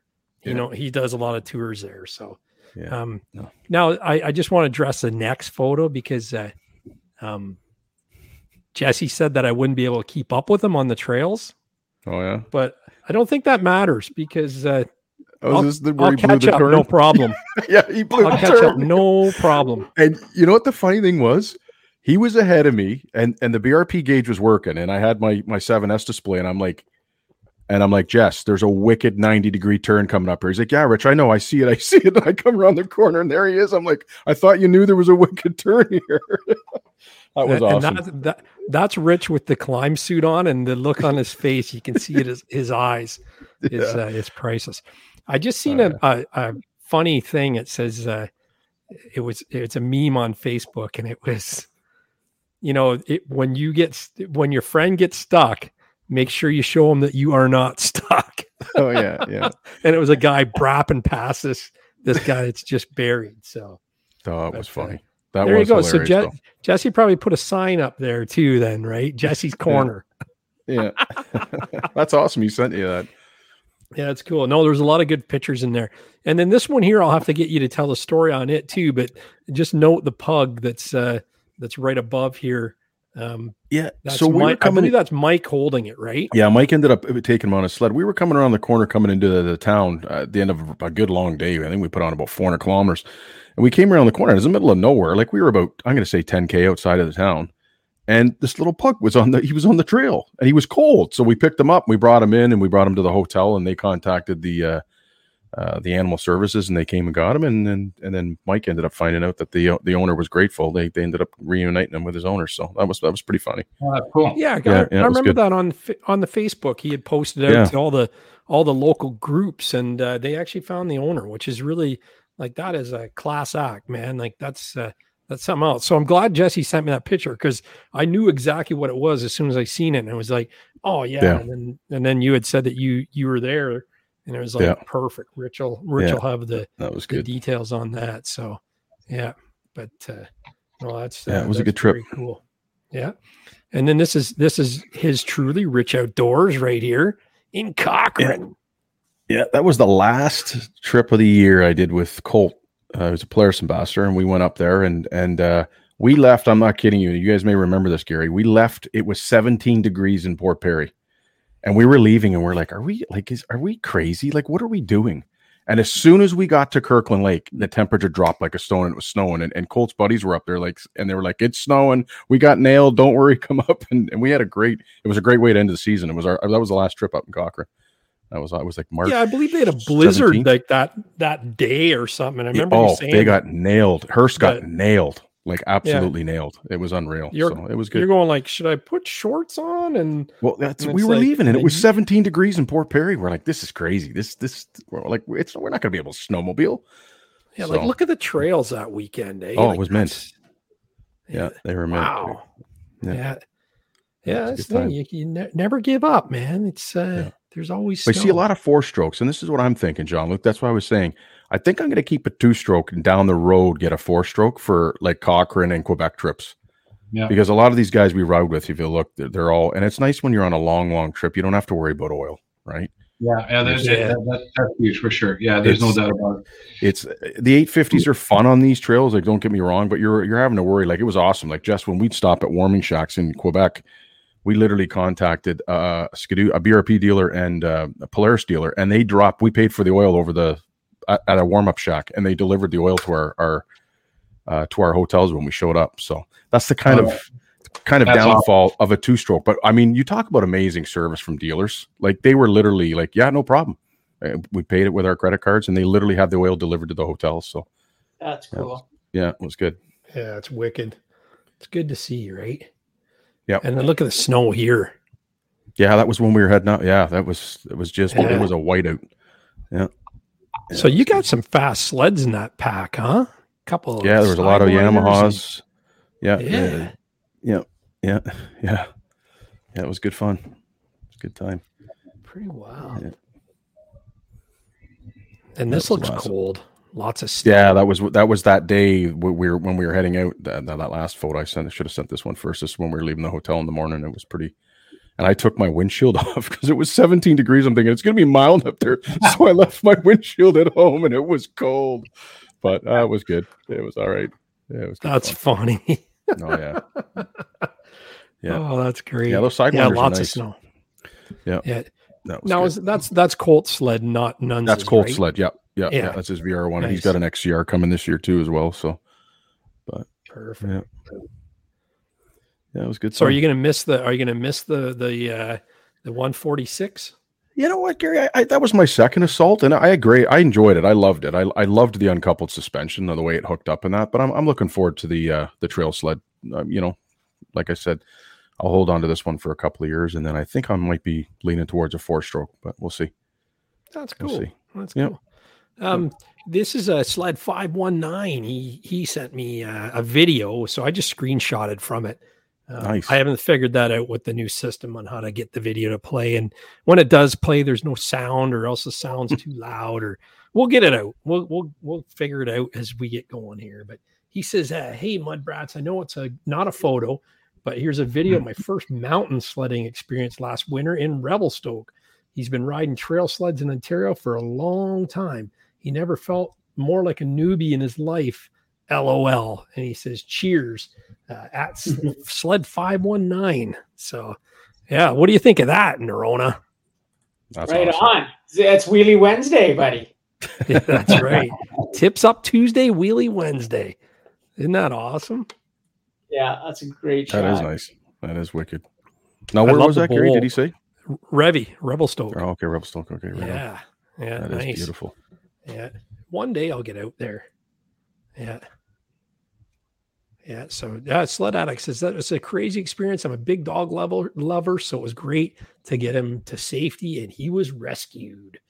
So that's good. So, but yeah, thank you for sending that in. Sled 519. That's a new name on the show, which is always good to have new people on there. If you're new in the chat, just shout out, say, "Hey, I'm new here," and let's have a look at who hasn't been on the show before. But Wisco Sledhead's a big fan of us, and he says, "Hey, I know it's not a photo, but no, he didn't say that. He said that it's probably on the next one. He said something about he's excited about winter coming. He bought a new trailer, is what it said. I don't Awesome. have Well, he got the lucky. text in front of me. And he Oh, got yeah, lucky because sure. there's another product that's short in supply is trailers. Oh, you're telling me, man. Like it's, I know Mr. Brock's waiting for one. Yeah. He's waiting for one right now. And it's, and the trailer guys are getting their final bills, and the manufacturers are getting stuck with higher costs of materials. So they're passing that on to the customers, and it's just delays and added costs and everything. It's a crazy time right now, but I'm sure everybody's trying to get them out there, so. Yeah, so I know. Sorry about that, Wisco. I totally lost the text on that, but it was something about being amped for winter, and that's his new trailer. And again, thank you, Fast Track Snowmobile Traction, for sponsoring Fan Photos. And for next episode, send your photos to fanphoto@mudbrats.com. Don't send video though; it jams up the email, and then no one else can get a photo in. So it takes a while to get them. There's instructions in the description of this video that tell you how to send in video links if you've got them. But other than that, we'll just keep moving on here. Dave Nerona, you're up on stage. Oh, nice. What's this? Nice shot. That's a little bit of a secret zone outside of or near somewhere in BC. Let's put it that way. That was an unbelievable day. We kind of a long rip in, and we didn't know what we were going to expect. And then we got up, and as you got higher, the snow got deeper and deeper and deeper. And it was definitely over waist deep there, and brilliant day. Nobody else. We just the three of us in that one zone. So it was pretty rad. Cool. That's beauty. What time of year was that? Like, do you remember what time of year that was? Was this January, I believe? January. I think it's, yeah. Yeah, amazing. I mean, it is the same day, actually. Same day, same place. And that's my buddy Theo. I got a shot of him. Oh, that's a wicked. That is. Yeah. That's like a calendar shot. That's wild. It is. Yeah. Look at the powder in front of him. No tracks. That's wicked. I know. He has it, the sun's just coming out, so it's just getting better and better in the day. And the snow tracers, right? Just like super light, cold snow, and just it was awesome. And the best part is there's only three of us in that whole zone. Oh man. Yeah. We couldn't tear it all up. That was just driving me nuts. That must be nice though, when you get to an area, Dave, and it's like that, where it's just virgin snow and there's nothing touching it, eh? That's awesome. Yeah. So here's a quick question for you, David. So is this fairly the top of the mountain? No, we're not even close to the top. This is you end up at out of these logging blocks, and then you got to find your way. This is a kind of a zone that's it's kind of off the beaten path for sure in a number of ways, and then you kind of got to wiggle your way through some trees. And it was the first time I'd been there, and sort of I just went up through it and kind of found the path, and all of a sudden we got into this zone, which got really good. And then we went a whole bunch higher. And it was, from here up, it was just magic everywhere. It didn't matter where you went.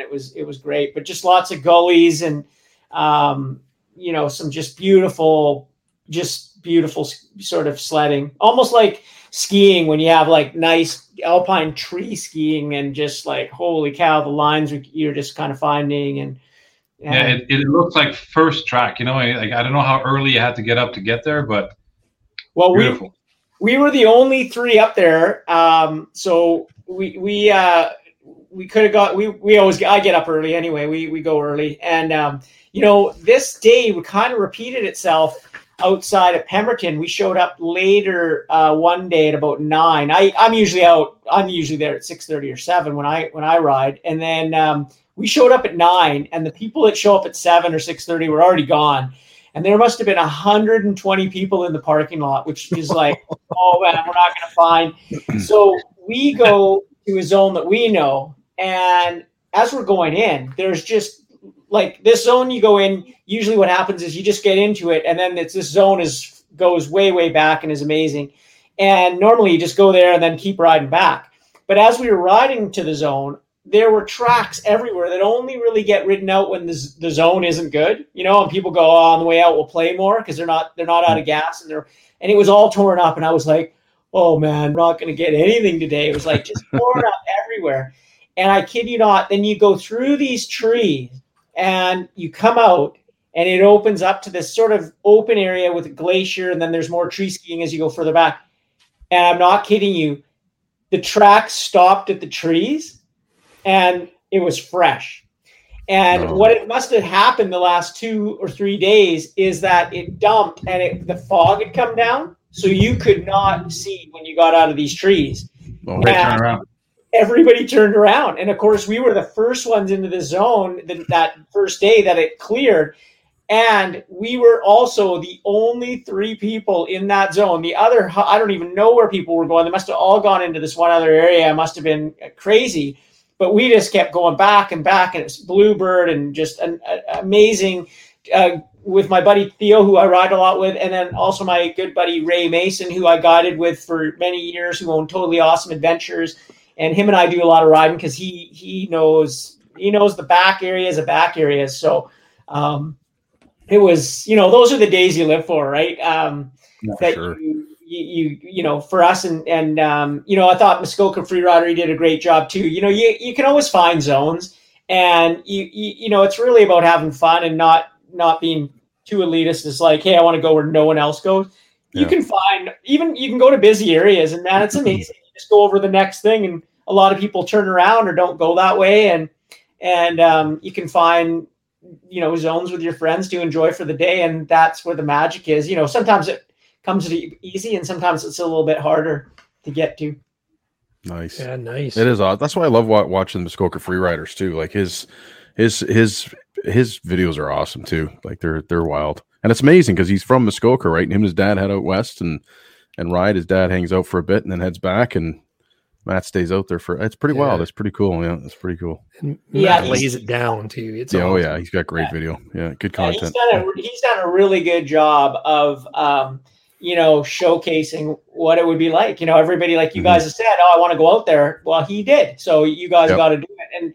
And it's just another thing when you talk about sponsorship and working with, it's athletes that come out with different things, and I call it throwing spaghetti at the wall, right? And you never know what sticks. And I know so many people, myself included, enjoy his videos.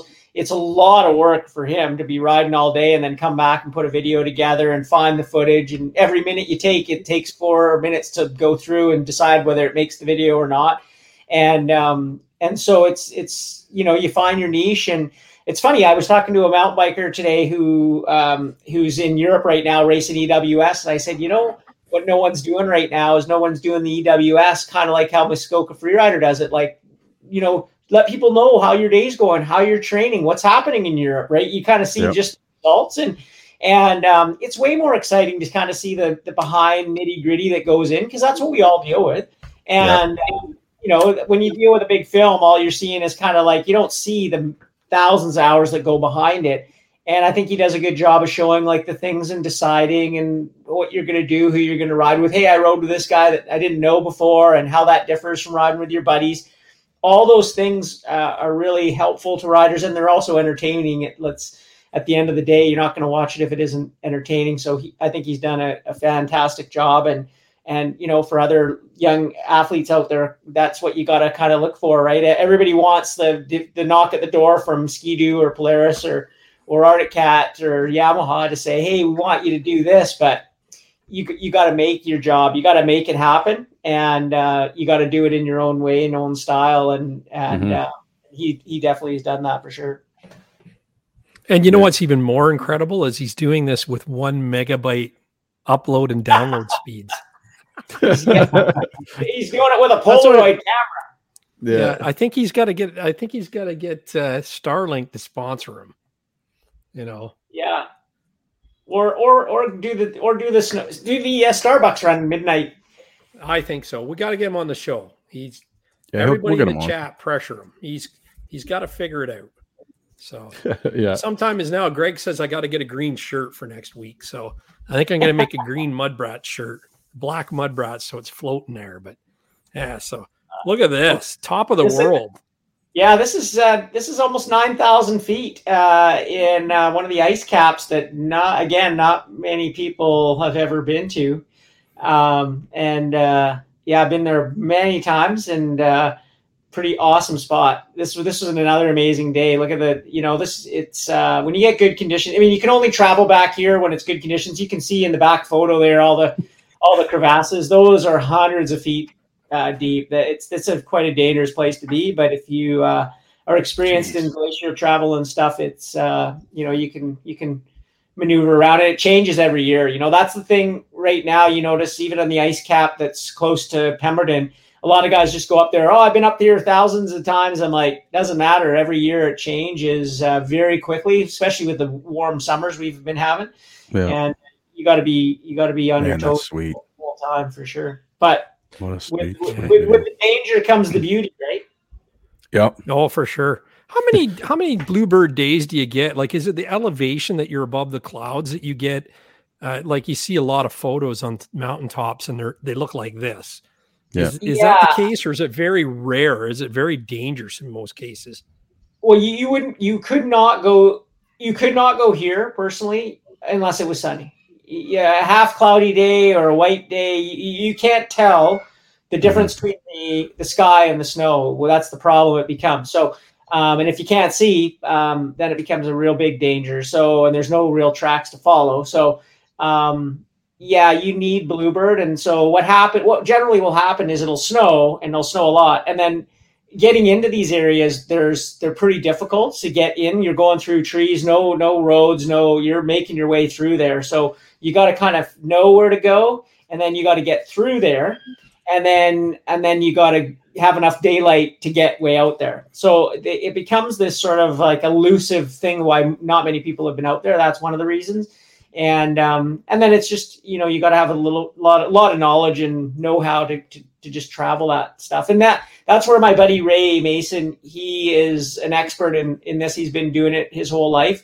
And I've learned, anything that I know, I've learned from him. And as any great teacher, he's a guy that'll teach you without teaching you, without looking down on you. He just, shows you thing. And also I'm an eager student. I'm not a know-it-all. And so it's about learning and where to go, not to go, what to look for. Because one of the things that's really hard out here is you go over stuff or you're going down glaciers that you can't actually see the bottom. Like they're rolling so steep that you're going down thinking, oh yeah, this is not that steep. And then as it rolls, you could not turn around. So you don't want to be going down something that would be crevassed out that you couldn't see. So, and I've also been in areas where we've start to turn around and the snow on the glacier on the ice is sliding. Oh, wow. Yeah. So it's not like an avalanche, but it just is that the ice is, anybody who's been on glacial ice knows that it's not really, it's not like an ice cube. It's quite different. It's very hard and it's very slippery, and you almost don't know you're moving because it moves really, like snow will move slow on top of it, but it will move. And and so you have to be really, there's a lot of things you got to be wary of and be able to get out of. So yeah, and that's, and then you always go, I always say to people when they come out of these areas, it's 80%. You do 80% out here or even less, because out here it would be days of a rescue. And it would be extreme, like the weather and whatever. We went up here this year, it was -30, which doesn't sound cold to you guys, but for us in BC, under our conditions and the humidity, it's like, you could die pretty easy if you were kind of caught out. Yeah. Right. You're kind of like my mentality, Norona, like you're kind of a little bit of craziness on the edge. I don't know how to say it nicely, but I hope I am. But how do you dial yourself back? Like I can see myself being like, you talk about a guide and I'd be like, okay, let's go up to the top now today. This is great. And he'd be going, no, not today. I'm going, look at it's beautiful out. And then this guy knows that in 5 minutes, it's going to be like a tsunami of snow. Like, how do you dial yourself back? Well, I mean, I've been doing this for a long time, not sledding for a long time, but also just outdoor backcountry, sports.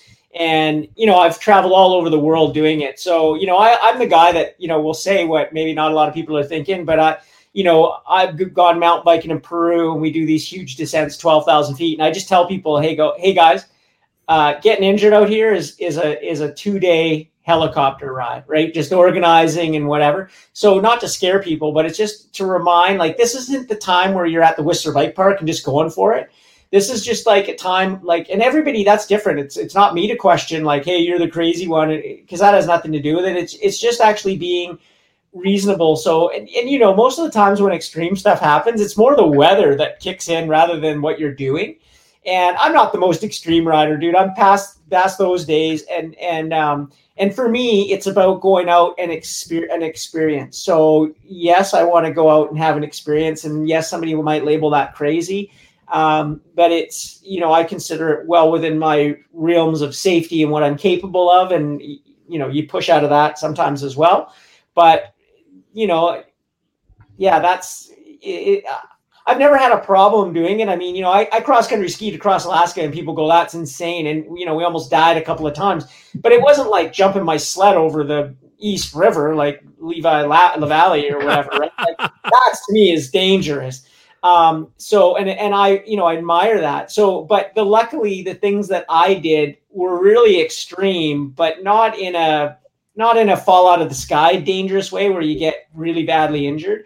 And so I've learned from that. And, you know, the saddest thing that I will say, because I've had lots of people that passed away. Dave Treadway is one of those guys, skier, amazing sledder, brother of Dan Treadway, amazing sledder and skier as well.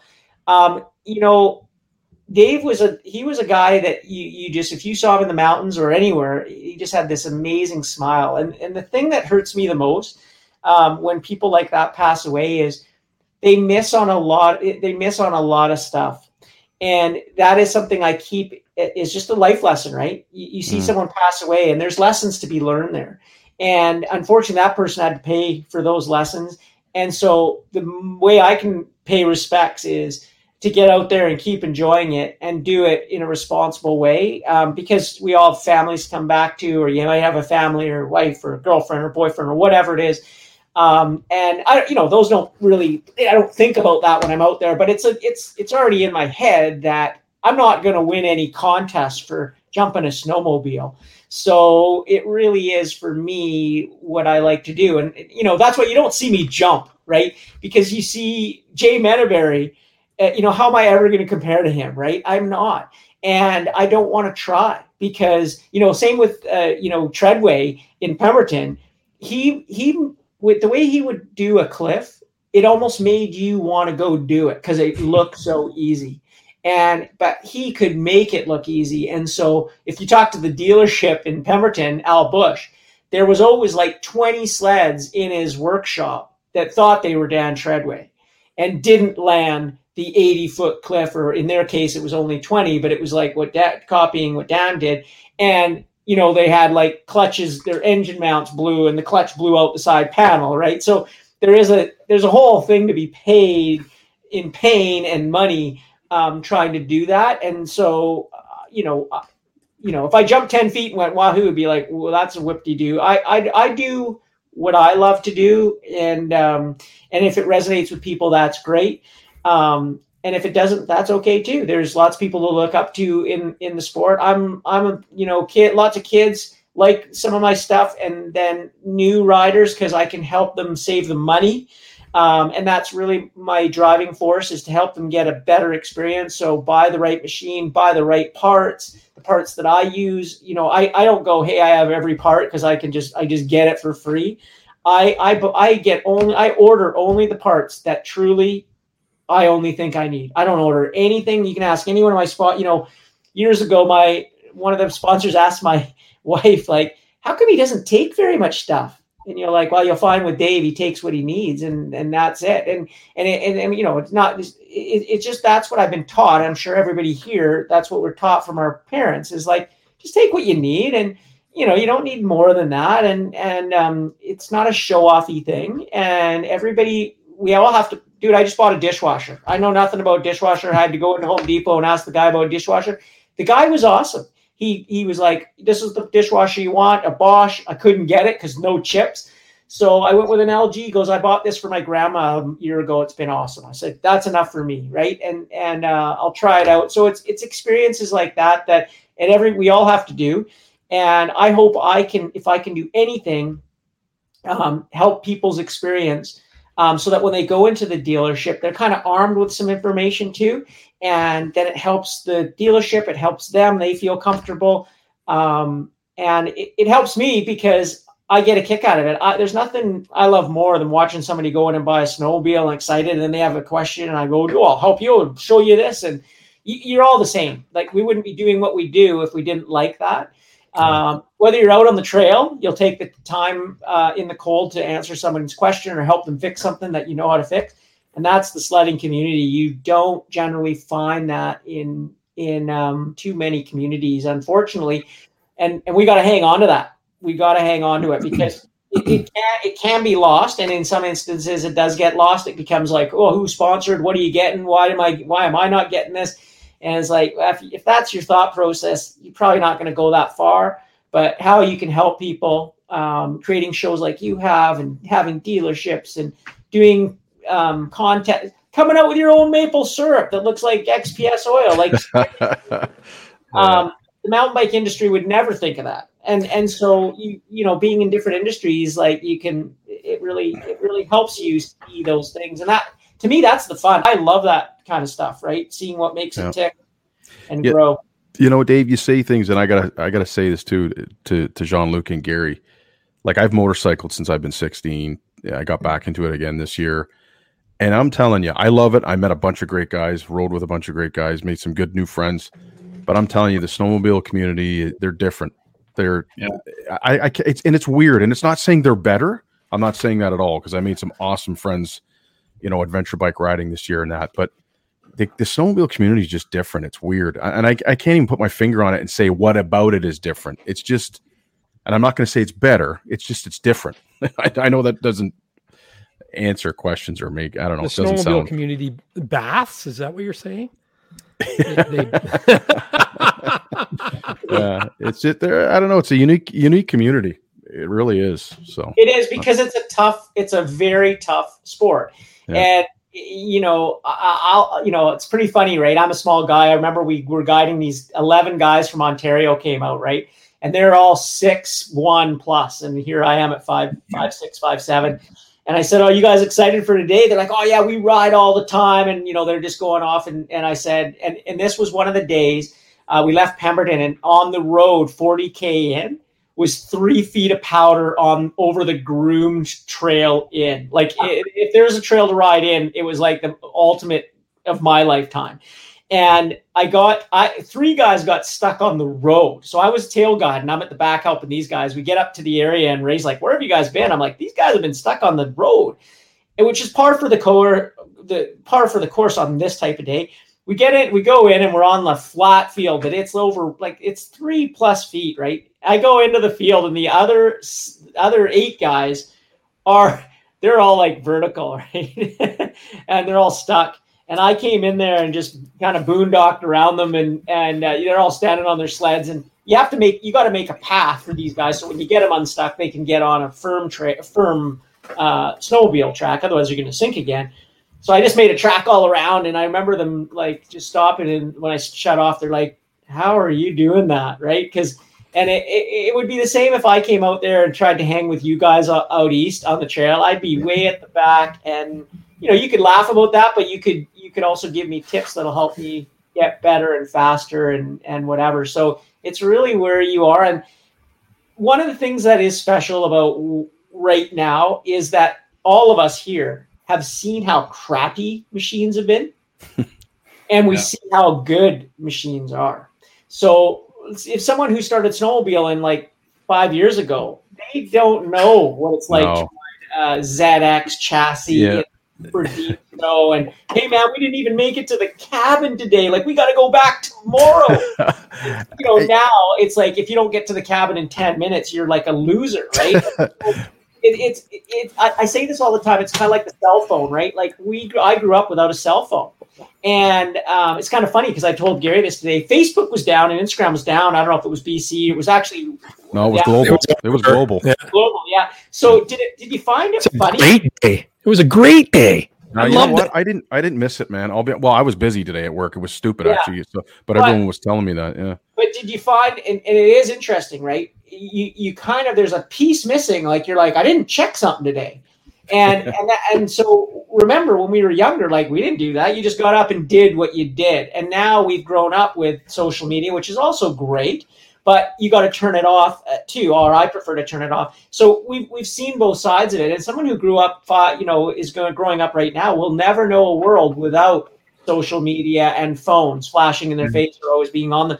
So we're very lucky in the sense that, that's why, like, I remember when I'd be out sledding and you get stuck and some guy comes over, or you're going over to help a guy. I remember helping lots of guys who knew, and they're up in sweatpants and they're lying back and they're just sweating. And I was quite fit. So I'd come in and, hey, dude, I'll give you a hand. And they're like, holy cow, like, you got a lot of energy, right? And it was just like, they grew up with sweatpants and Mac jackets and, whatever you could throw on. Yeah. And so I find those people are really accommodating or friendly because they know what it was like and they can help you in a lot of ways.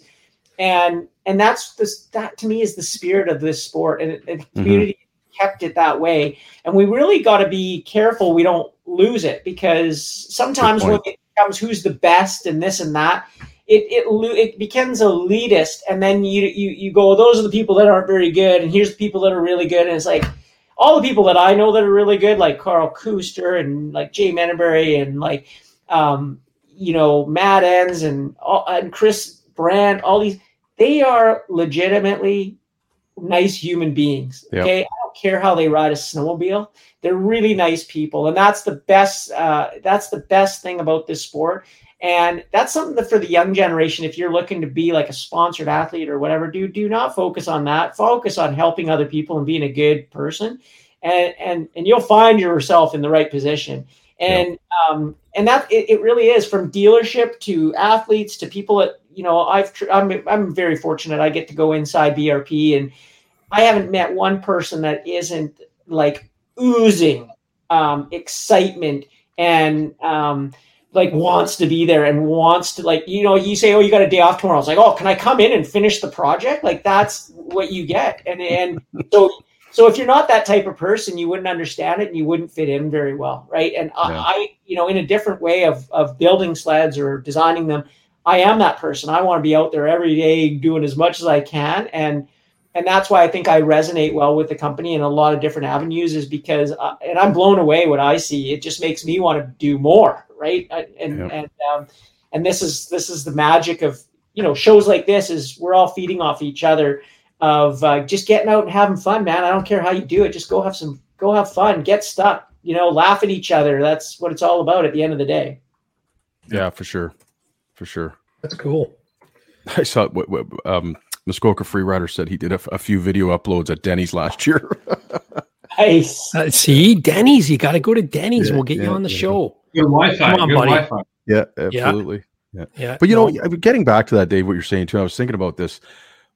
Motorcycle technology, I mean, you can get into the different ride modes, but I'm talking about the basic riding position. Same with an ATV. It stayed the same pretty much. Well, I guess the ATV changed from going from 3-wheelers to 4-wheelers, but the concept and the riding position and the technology and the frames pretty much have all stayed the same, where the snowmobile you've seen take a huge leap from about when BRP brought up the riding forward position, right?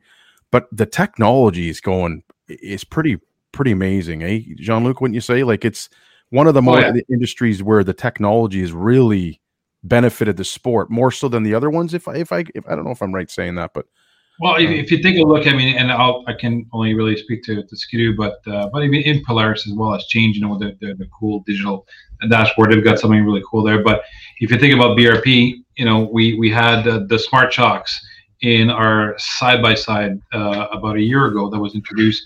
Boom, it hits onto the sled side, right? So the application of the new technologies has just meant that the sport is getting wider, much more accessible. It's pushing the boundaries as well. Yep. There's no doubt about it.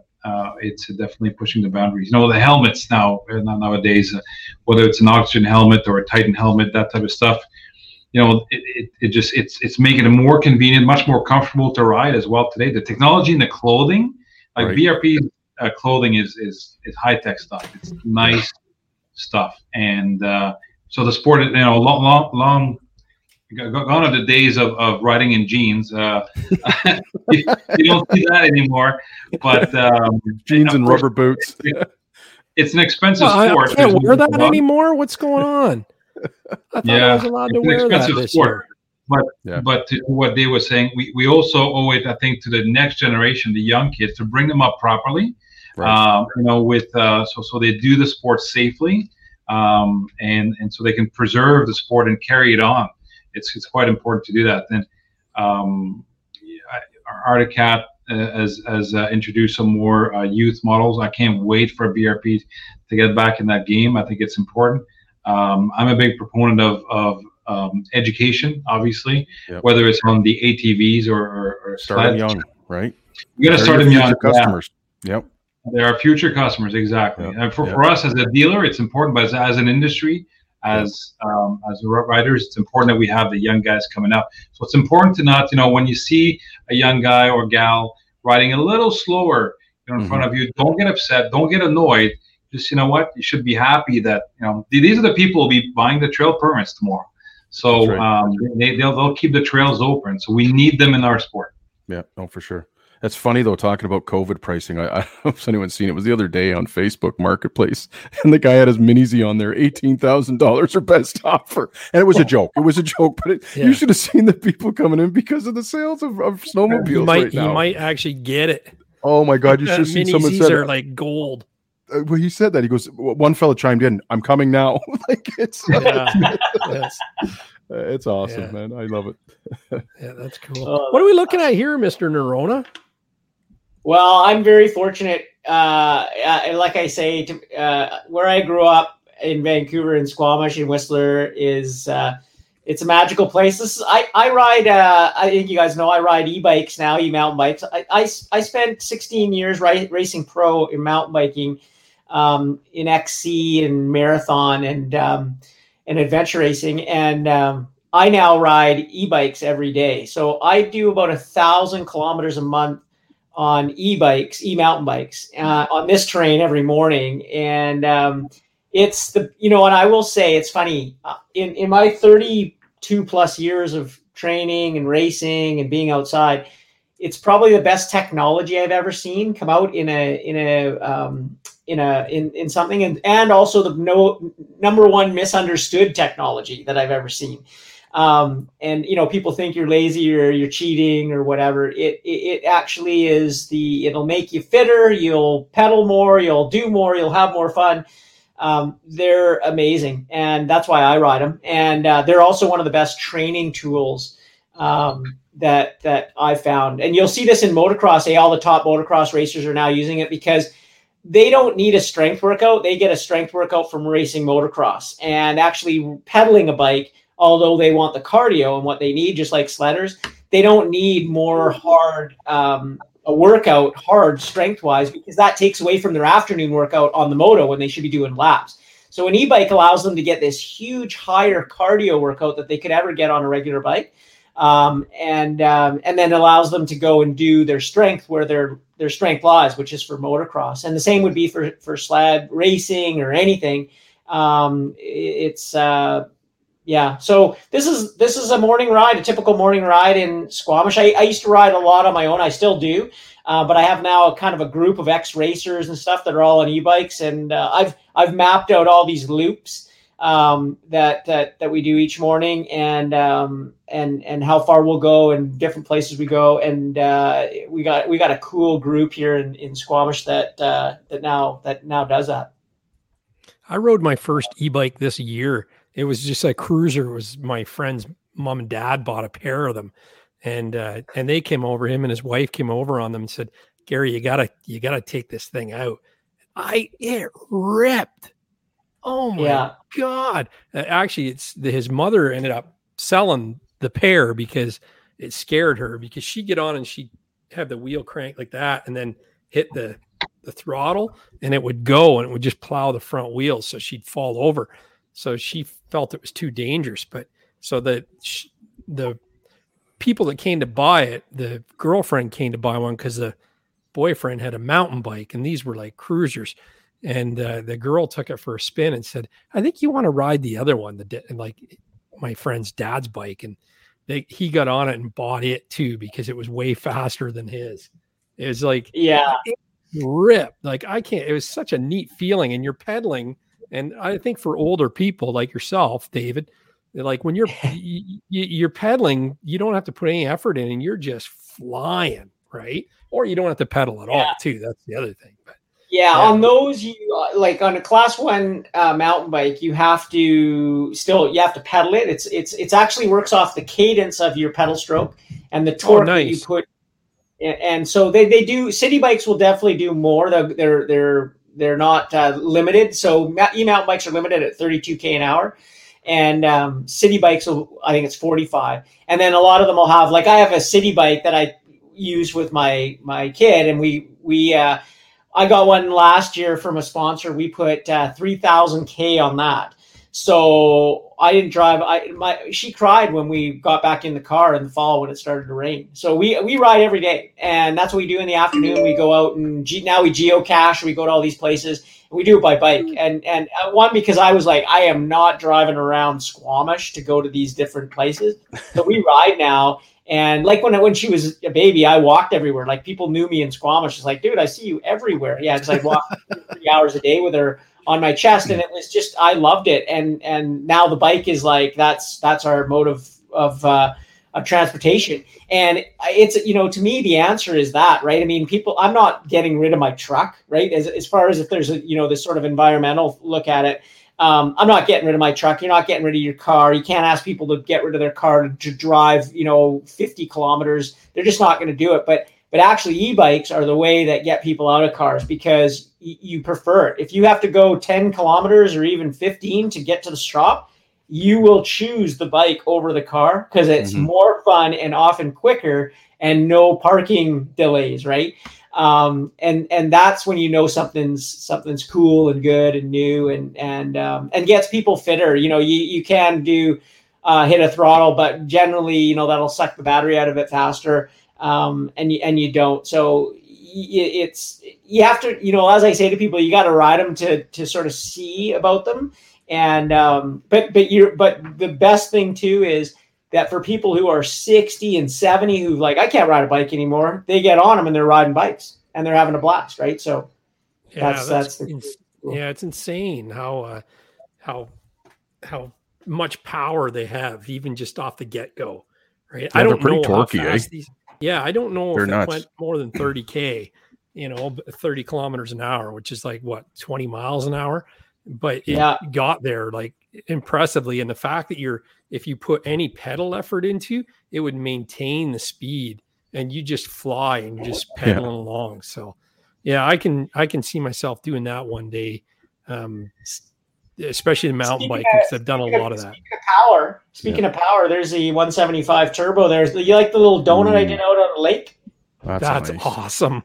Yeah, I was going to say, whose trail's that? That's yours. That's my one out there, and then came back because this is for an upcoming film that you'll see on a trip that we did. Wow. And then you can see like there's a glacier coming right down to the lake. Nice. This is warmed up quite a bit because there was significant glacial melt. Last year there were couple big glacier, those pieces have broken off and they were halfway down the lake and they weren't really there anymore. So this whole glacier is coming into this lake here. And we filmed this cool cabin trip. So a little bit of a backcountry scenes of going over, doing an overnighter. And it was like minus 30. Like it was unbelievably how cold it was. And especially up here at 8,000 feet. And, we went to these hot springs. So you'll see that in the Ski-Doo social media coming up. It was a pretty cool trip. And this was just one of those beautiful days. Beautiful photo. Love it. That's awesome. Oh, it is, isn't it? Gary, I said that to you last year. I got to get out west before I get too old. Oh, I know. Yes, we do, Rich. We got to go. Yeah, you know what, Jean-Luc? Seriously, I keep saying it. We need to book a trip. We need to get out west. I mean, you know what? Let's get over COVID and let's head out. Yeah, let's head out there. Right? We should literally do a group. Yeah, we should. But guys at Grizzly Lodge for sure. Yeah. Well, you know what? That's on my bucket list. I've only got one item, and that's Grizzly Lodge with Dave Nerona. And I'm not lying. That's. We might have to go down the block and visit Carl at his place, and he's not too far away. This is at the base of that glacier, so we're just having lunch here. Look at that! It's sweet. Look at that. Did you guys chip off any and use them for ice and drinks or anything like that? Or yeah, I have done that before. Brought a little bit back home for drinks, but we didn't out there that day. But I've been there, done that. It's pretty cool to it's like I sea-dooed in Newfoundland for the icebergs from Greenland, and it's if you touch that, it's like glacier ice is totally different than how you imagine it. It's super hard because it's just been crushed together and forced under just extreme forces.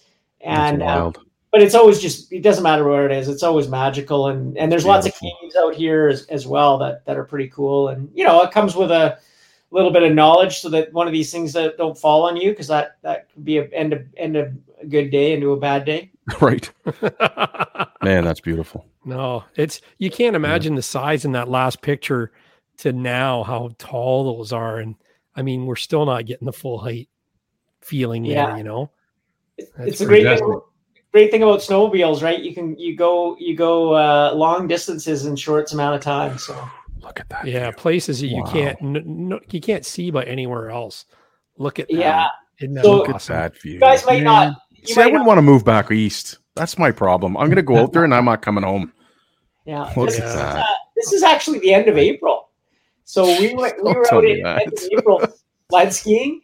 And so down low, it's pretty hard, but up high, we had a really north-facing slopes where we were sled skiing this day, and it was amazing.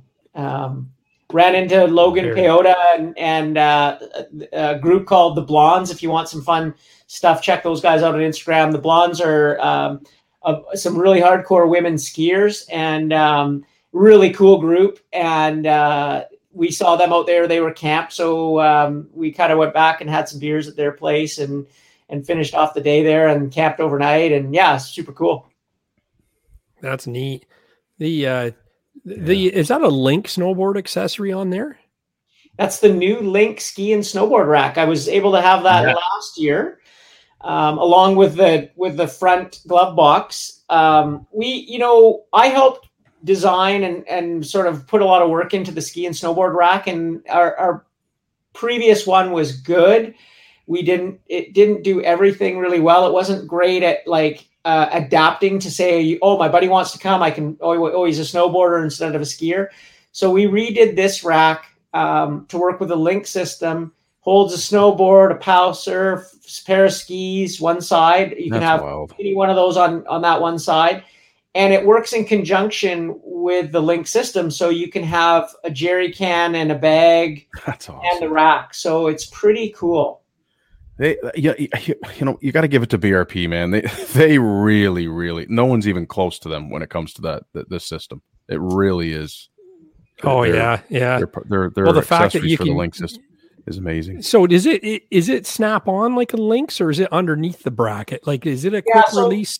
So with the new system, we did two things. We wanted, you can use it with the bumper. So this is the new kick up toe bumper.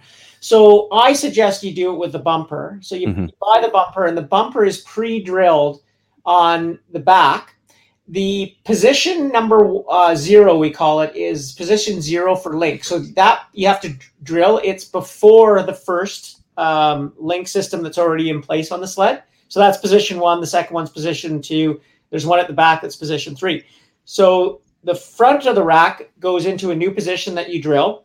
And the second position, the second back side of the rack goes into Link number 2. So it actually goes in, and then you can use the little stopper to click it in. Or if you put a bag on top of it, that's what closes it. And that's how you can use the Link system with the rack as well. That's wild. And, so you can have your jerry can for the day in front, and then you can have the stack. What I do sometimes if I go out and I carry my ski boots, I'll have the jerry can, and then I'll have the stackable 40-liter Adventure Link bag on top of the stackable with my ski boots.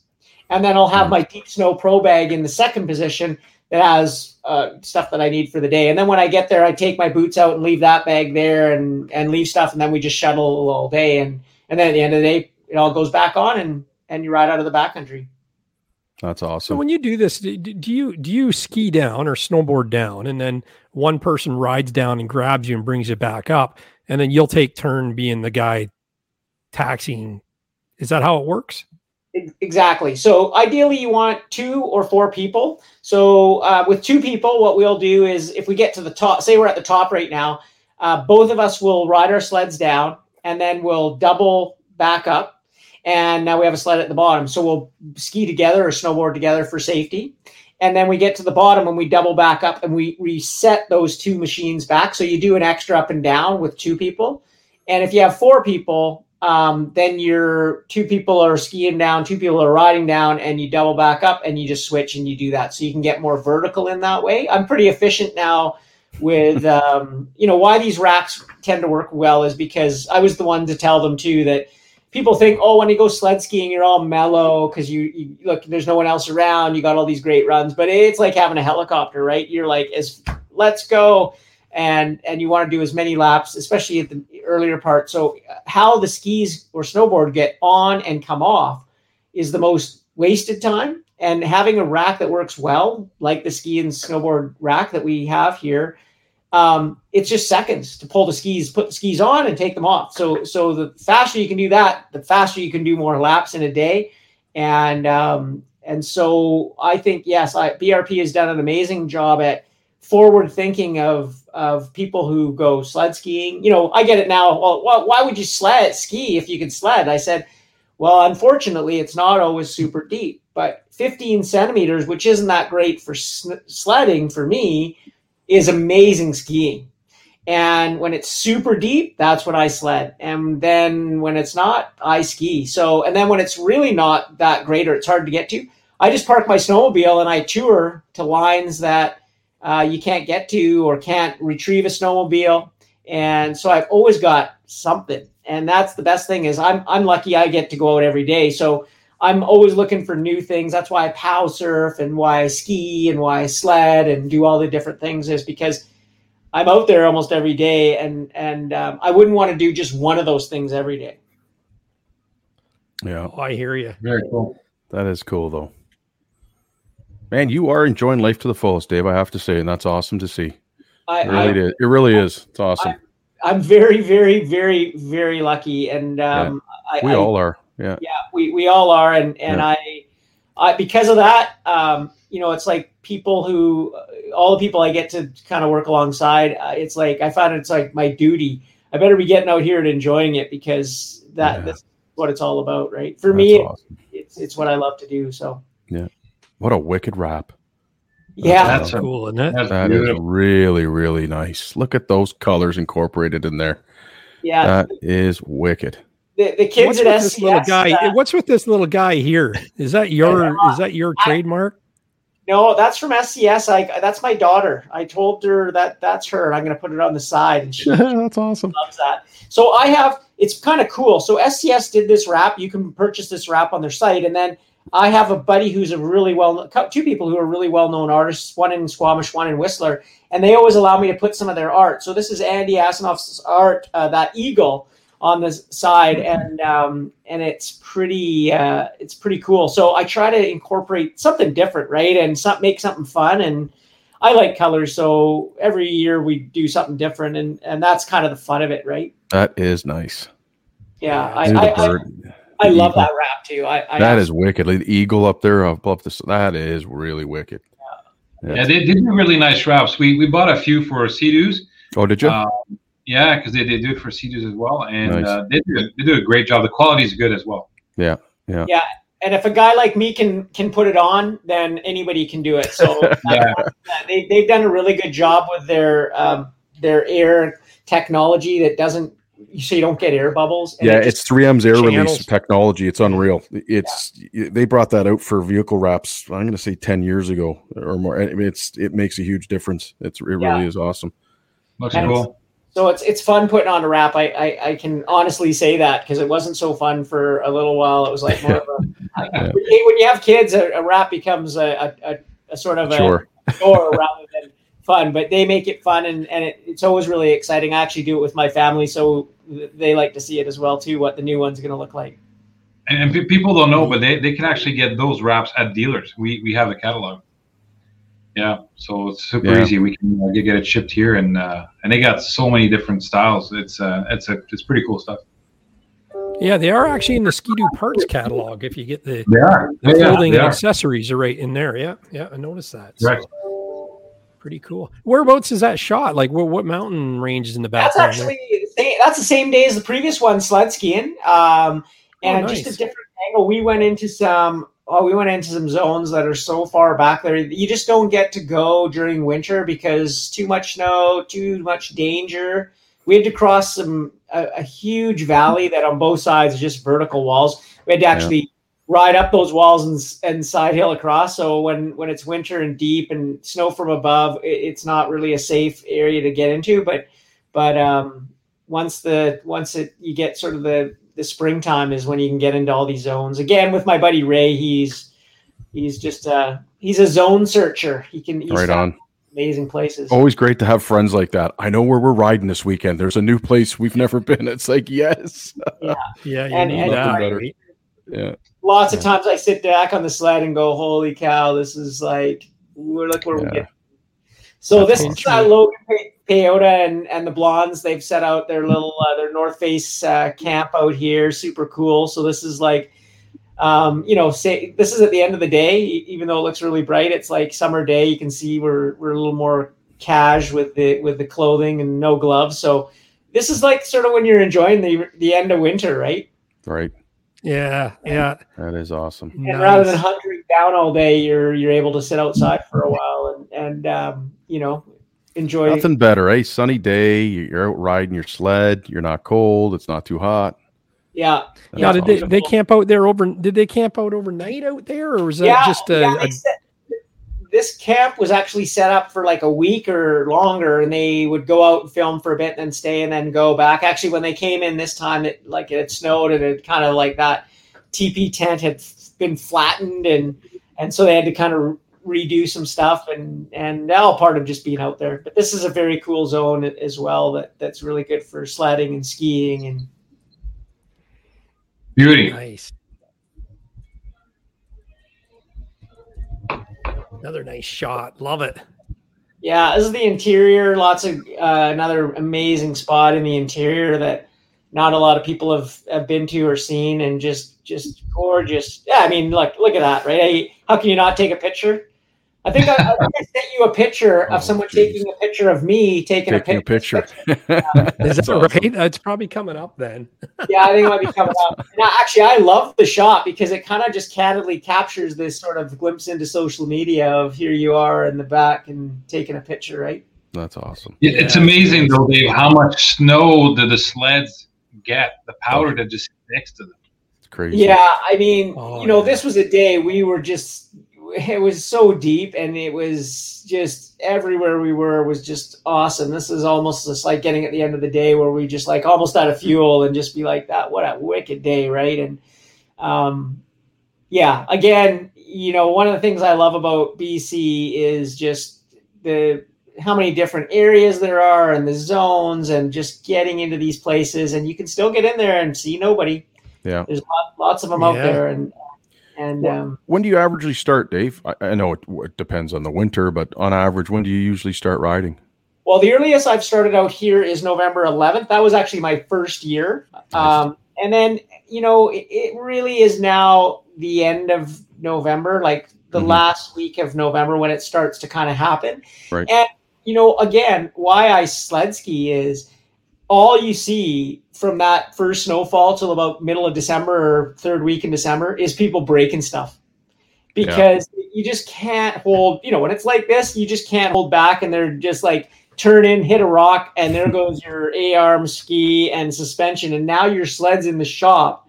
And during COVID, you don't want to be doing that. Because you could be down for the season, right? Yeah. So actually what I love about it is I go out and I'm breaking in the machine because we're shuttling with it, but I'm skiing, and I don't care if I hit anything on my skis. Yeah. And so I get out for full days, and you're kind of you're out there doing the similar thing, but you're not tempted to like find the area that the mat because it's like, oh, maybe it's deep over here, and then of course you get 4 turns, then you want 6, then you want 20, and then you get something, right? And So for me, again, the early season, it kind of keeps me at bay. You were asking that before, but sled skiing is a way that I get out there and start skiing.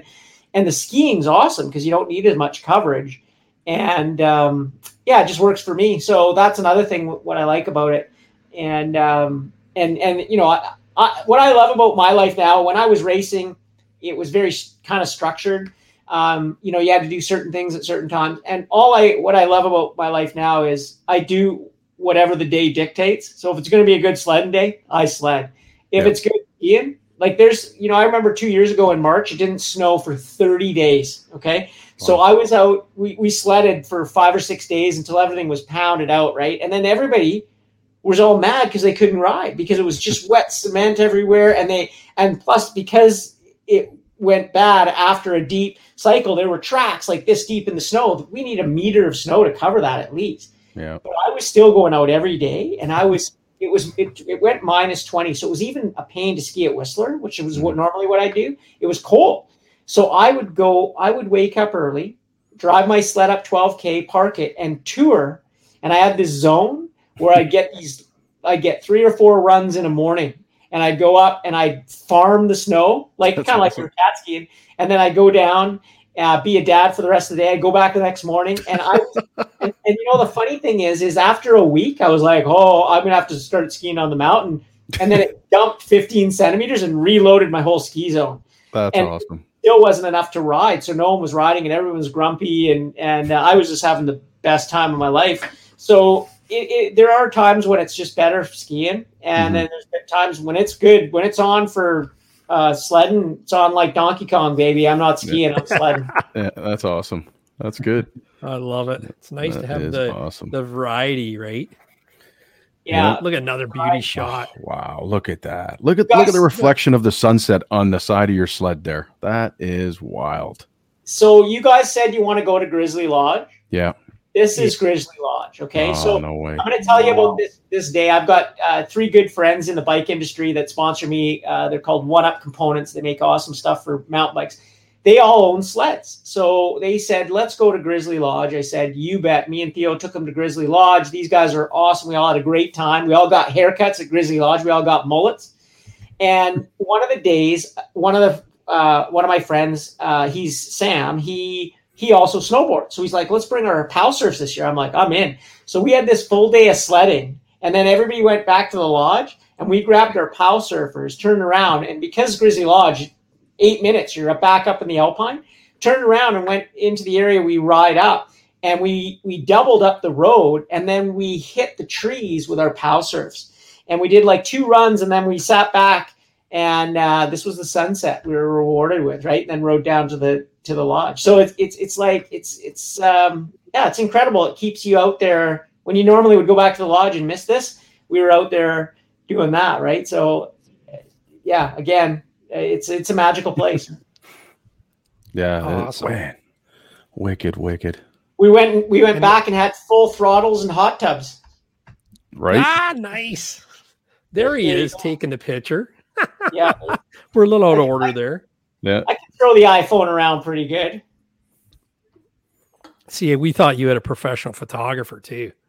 No, nothing like that. But Theo and I, we like the same thing. We like getting lots of good photos and videos. So we enjoy riding with each other. And that's a lot of my buddies.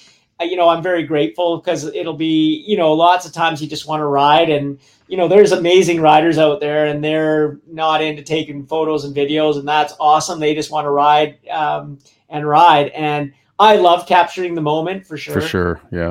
And you couldn't do the job that I do if you didn't. And so I really like feeding off, whether I'm shooting somebody else or they're shooting me. It becomes this sort of like, oh, this is going to be a sick shot.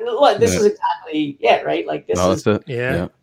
The sun between the mountains between the 2 peaks, Rich? Sorry about that, Gary. The sunset coming down between the peaks, like that is like you can't get it's like a calendar, man. It's just the best part, Rich, is you got his buddy Theo taking a leak here back in the distance. Yeah. Hold on right. Here. Yeah. Right over there. There he is. Yep. There he is. I didn't even see that. That's hilarious. That's awesome. You know me, I always find the stuff in the background. Eh? Oh my God, it's hilarious. Gary, I was showing him a picture of my T7 in the garage, and there's a cardboard box of a table, and Gary's like, I want to know, is that table set for 2 or 4 people? I'm like, what is he talking about? Sure enough, I look at the background. I'm like, well, this guy, look, he finds all the stuff. Oh man, too funny. Well, look, there's a Timberwolf up there. Yeah, so I mean, it's just like all the photos that everybody sent in, right? All of them could be in a calendar, and it's so great to see so many people going all these places and having a good time. And man, that's all that matters. It's all that matters, really. Yeah, it truly is my favorite part of the show because you get to see things, and I always say, and I'm not the biggest rider out there by any means. I mean. But I enjoy seeing and living my life vicariously through the people that are clocking the miles down, right? So it's kind of neat, and to see a dream world like this is really something special. You can't imagine how deep that snow is when you get off the sled, and the sled's like John Luke said, like it's amazing how much snow is on it, but it's not even sunken in. There's so much flotation there, and then Dave gets off, and he probably goes down to his waist. Yeah. It doesn't matter what you're on. My little 600 E-Tech, the 09 last year, I kind of missed a turn, and when I stepped off, I went woof, right up to my chest. It was like, holy crap! Well, that's like when we released the Turbo down in the U.S. and we had just the most amazing conditions for it. Like you couldn't ask for better, and it just showcased, like what we're doing now with these turbos is just incredible. I mean, it just makes it a next level of fun that you have to almost relearn what you could go through, because you're just like, I can't go through that, and that machine will do it. And it's almost like a trials bike. It's like it'll do it. It's whether the rider can or wants to. And that is an amazing time. And, we still got ways to go, right? There's always going to be more, better technology. The engineers at Ski-Doo are not sitting on chairs. They're not relaxing one bit, and they never have. And I think, again, we're so lucky to be able to, purchase, ride, have fun on these machines that we just can push to the limit. And they're just building them bigger, better, badder, for us to go have fun. And it's certainly something I say every time I get to go into BRP. I always thank, whether it's the engineers or when I went to Rotex, I just thanked everybody. I just can't believe what you're doing, especially for a company in Austria that doesn't get to use any of the products that we sell except for the cart that they now have, the Rotex cart. The Rotex carts, yeah. That's the only thing they can use in Europe. So no Sea-Doos, no switches, no Can-Am product, no snowmobiles. But yet the passion of these engines, the heart, Rotex comes out of this place. And like the development of that engine, like they make the parts to make the parts for that engine, a lot of them. It's true. When you go, I felt guilty in the sense that, I grew up in human powered sports, and I love motorsports and I love ingenuity, but there's so many more people deserving to go through that factory than me, I felt, which is why I take pictures or do videos there. Is like, we were just kids in a candy store, and just at I was there with Carl, luckily, and Carl knows so much more about that. And he's, so much more into that it was fun walking through with him and everybody else because of that. And, these are the things that, I'm so lucky to do. And, one of the reasons why I shoot a lot of videos and stuff is literally to show people, like, hey man, anybody can get here. If I've gone here, you can get here. These are the areas we're all seeking out and trying to do. And if you don't get to go into Rotex, I'm going to film it and show some fun stuff of the joy that anyone would have, and the respect level of these engineers and people that work in these companies is next level. It's amazing. I've heard everyone that says that when they take the tour of that factory, they say it's absolutely mind blowing. Like the energy you feel out of the people that working there, they say it's pretty amazing. So yeah, and just the assembly line, how they have it like down to a T. There's seconds for each job. If you drop a screw, and you're not able to pick it up in that time, there's a manager that walks around that will pick it up, and they'll hit a button which actually accelerates a song. So the songs change from this cool song that goes. Everyone starts panicking. Yeah. And then when they can't do it, the Beatles comes on. No, and it's that's- help. that's Need the point. somebody.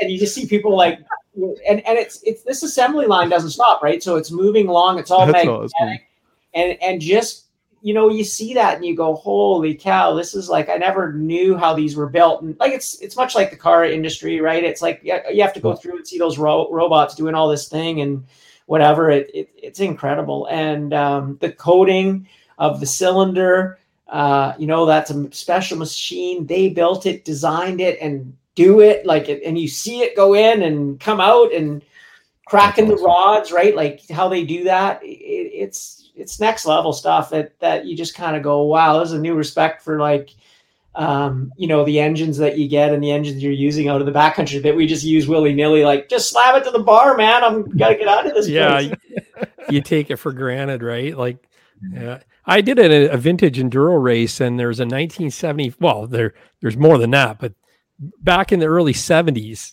the Can-Am MX bikes had Rotax engines in them. Yeah.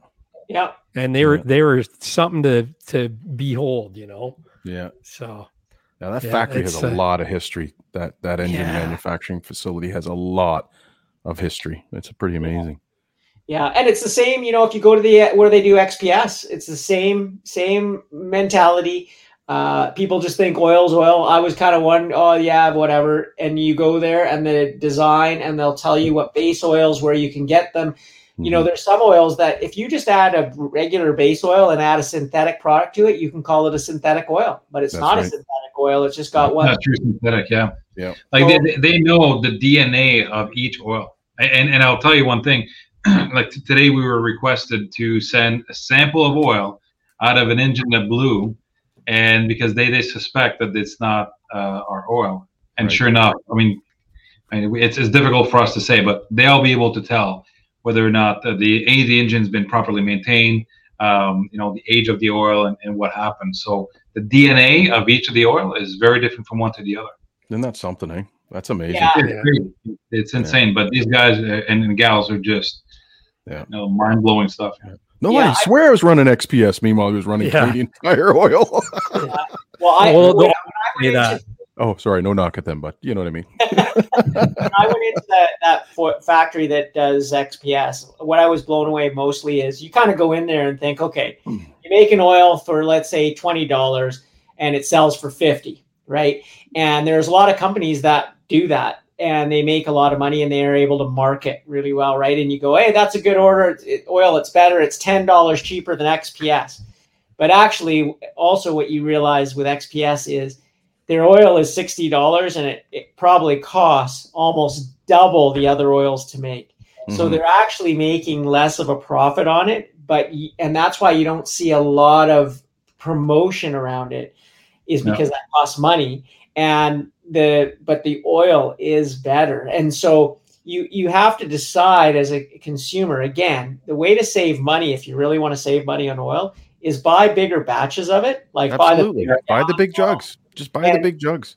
Buy the big jugs, and you're always going to use it, right? So I tell people, this gets back to our conversation of, I usually have the oil that I'm going to use for the season at the beginning of the season. Yep. And I don't like going to the shop to buy one bottle. It feels like you're just like, oh, I can't share with anybody, like a little bit of somebody oil and helping them out, because you're like, I only got this much left. And without hoarding it, you don't need more than you need. And that way, I do the same thing with belts. I always have 2 belts so that I have one on my machine, I keep one on my truck, or I have it at home. So if I go through a belt, I can instantly put another one on. I don't have to rush down to the dealer. I've already paid for it. And when you do that, you buy a bigger oil at the beginning when they have their open house, and they usually give you a better deal on everything. And so again, it saves you time and energy and money. It saves your dealer time, energy, and money. And everybody wins from that. So again, if you want to save money, that's how you do it. There's lots of great oils out there. XPS is, when I went through there, like the way the guy was showed me what they do, I was like, holy cow, like you guys go above and beyond what you really need to do. Yeah. And it's just because that's why you have shock on your snowmobile. That's why you have a ski and snowboard rack from BRP. That's why you have these amazing link bags or the clothing. It's like they could sit back on the snowmobile and we'd still be buying them, but they don't. They're making. I have a new bag showing up at my house in a couple of days. It's going to be insane. It's going to be already released, so it's not a big secret. But I've seen videos on it. I can't wait to get it. It's the ingenuity of what it will do and how it does, and it can be used for Sea-Doo or Switch or Can-Am or wow, that's awesome. Or the sleds, and that's cool, right? One bag does all. Yeah, you imagine that's it. You buy one bag and you can go from season to season to season. Which bag is that, Dave? Which bag did you get? It's going to be like a backpack bag. I forget the name. I'll have to make up a name for it, but it's going to be, I think it's released this year. I think it's out. Is it an adventure or something like that? They told me that I don't have to keep it secret. Like, some of the times I get bags and they're like, you can't show this. And then it's in a picture and I'm like, oh, I'm so sorry. And thankfully not a lot of people pick up on it, but it's the hard part because I had the glove box bag for the turbo all year, and they were not many people had them. I am very honored to help with the bags and parts and accessories that people within the company trust me, and they've sent me a bag. And I was like, I only have one. I have two turbos. I need the two. And it's like we don't have them. And so I had to run a riser bar bag on one of my sleds, and I got the what I called the frunk on the other bag on the sled, and I could almost not use my riser bag after using the glove box bag. It's so rad and it works so well, and I have the USB in there. I can charge my GoPro, my phone. Mm-hmm. I just do a few little things. It's so easy to get into and fast, and it's warm. It's a dry heat, not like a wet heat that your glove box is, and and so it was so hard not to tell people. And people, I ride with it, and people go, "Hey, what's that?" And you're like, "Nothing." I made it in my garage. Yeah, my grandma. But or I'll show guys and say, "Hey, keep this under wraps." But this is something coming, and it's one of those things where I'm very, very lucky, and it's fun. I won't lie, it's really fun to try different things and give feedback on it, and that's how things get better for sure. I try. I'm not hard on stuff, but I tend to be hard on things like, hey, this should be this way, or if I believe it to be that way, like the ski and snowboard rack, I was like, this has to be this way. It can't be more expensive than this, because that's the hardest thing is the racks are expensive because there's a lot of research and development and cost money. And I say to people, like, the way I look at things now is I go, how long is this going to last me, and what's my cost per ride kind of thing? Because that sounds way better than just saying, hey, this is a $400 rack. It's like, no, I don't want to buy that. But like, if over the next 3 or 4 years, it allows you to get into all these places with your skis and not have stuff fall off and break, it's a better experience. Then it's worth it. And I've done it all, man. I've bungeed skis and snowboards to my sled, and I've had the fanciest racks, and you can do both. I definitely now prefer the time-saving one, which is having the nice rack, right? So I'm lucky because I work with BRP, but I say to guys that work really hard, if you earn the money, you almost pay less than I do. I pay with my soul. But it really is there for people to, like, anybody who works really hard knows when they go sledding, they want to go sledding, and they want to go skiing. They want to ski laps. They don't want to waste time figuring out things. And that's what BRP realizes and makes their product around. And that, people will go, oh, this helps, new riders. I'm like, if it helps a new rider, it helps everybody else. Everybody. Yeah. Yeah, and for sure. You won't see products that are just going to help the people at the top and the bottom people suffer ever from BRP. They get it. They know how to make every one of us, wherever we are, a better rider. And that's on Can-Am, Sea-Doo, the new Switch. I'm not good. I'm still not good at docking my boat, but I was like, I wish I had that Sea-Doo steering for my boat, because it just makes sense, right? It's like riding a bike into the dock, right? And easy. It just makes people makes it easier for everybody. That's awesome. Absolutely. That is awesome. That's cool. So, Dave, how do people find you online and social media and stuff? How do people follow you? Well, your adventures.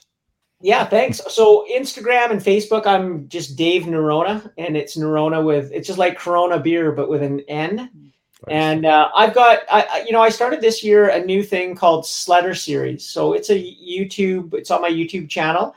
And again, it's going through like what I carry in my tunnel bag, what I carry in my backpack. You'll see it littered with new products. Like I did one recently on a bivy sack that Mountain Lab Gear does. It's a $9 thing that I think everybody should have for safety, and it's inexpensive. You'll see things from the top line to what I use to save money, to clothing, how to layer.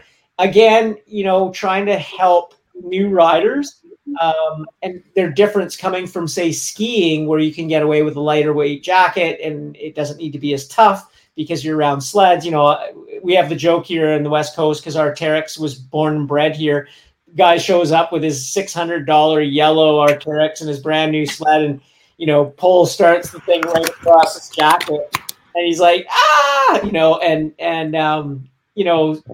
that person slowly changes from see him in 2 years and that same yellow jacket is just dirty as heck, or he's rocking a new Ski-Doo Helium jacket, right? That can handle the abuse. And that's kind of a fun thing to go through. And we've got new gloves, some new gloves you'll see from Ski-Doo this year. Wow. And that a good friend of mine, Julie, she's been working hard on those. Gloves are hard to make. They're hard to please everyone. They really are. Yeah, because you want thin, but you want dexterity, but you want warmth, but you want short, you want long. It's you could have 100 pairs of gloves. So it's a challenge for BRP without, nobody wants to come out with 20 SKUs of gloves. But coming out with the right. So it's a start. To see more cool things from BRP. We need to work on our boots. I will say, instead of being a Mr. Positive all the time, I tell them two things. I think we need to have a better boot. We make the best snowmobiles in the world, and personally, I don't like the boot at all.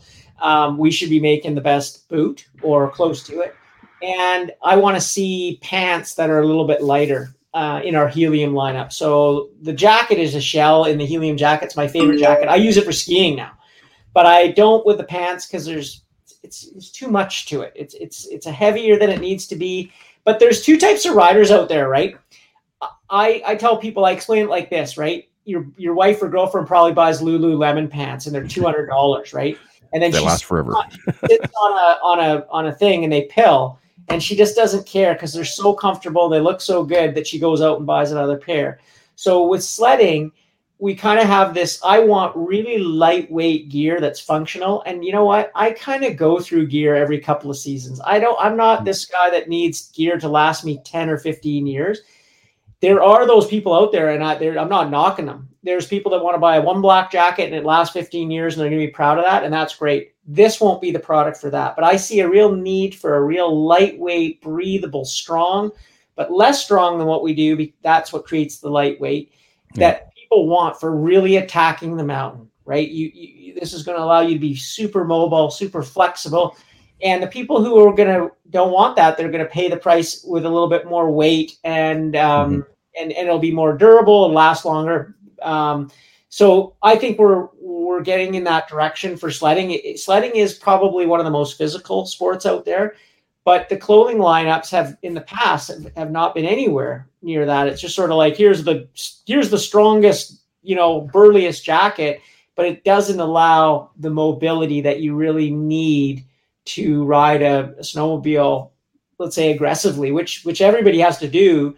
If they're making hopping over the machine or getting through the trees, whether that's easy for you or hard for you, it's a physical move that will be easier with lighter and better clothing. Yeah, for sure. And you know what, Dave, the Helium brand, we saw last year a lot of consumers come in, because obviously it doesn't say Ski-Doo on it. So we had a lot of consumers from Polaris, Yamaha, Arctic Cat that came in. They didn't want necessarily to have the big Ski-Doo or the X on it. So this was a very nice compliment. I wear Helium myself, and I really like it. It's a nice jacket. It's light. You can wear it out as well, or skiing or other sports. So it's beyond a snowmobile jacket. You're right. That we saw, Ski-Doo saw that. That's why that jacket happened. And here you hit the nail on the head. Is that you wear that jacket because it's a nice jacket. So most snowmobile clothing and even ski jackets before, you didn't wear out. You wore it for skiing because it wasn't really that comfortable to wear out. And nowadays you wear that Helium jacket, and as I do, because it's like I used to wear a lot of ski clothing for sled skiing because I had sponsors in the ski industry, and I worked with them for a long time, and I used them for sled skiing. And when I sledded, I would wear sled clothing. And slowly I've gotten I don't have those clothing sponsors from other people because the clothing I now feel is there, and it's lighter. It looks good. Like the Helium jacket is a jacket that it's like a good looking jacket, and look professional in it. It works really well. Sympatex. It has all the bells and whistles. But at the end of the day, you could go to the movies or out to dinner and throw it on just to stay wet from the car over, and it feels like you're wearing like a great sport jacket. And that to me is the secret. Again, it knocks more boxes. The more you wear it, the more you enjoy it. The price point of it makes sense. And the comfort too, right? And the comfort. I want to see pants like the jacket. Pants tend to be a little bit on the heavier side, which is also great. But for me, I would like if they had a pant that was exactly like that jacket. So I think for you out west, because it's so physical, what you do, you're literally you're battling with the mountain, so you work out quite a bit.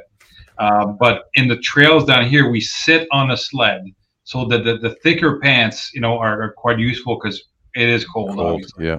It's just a different type of cold too, more humidity.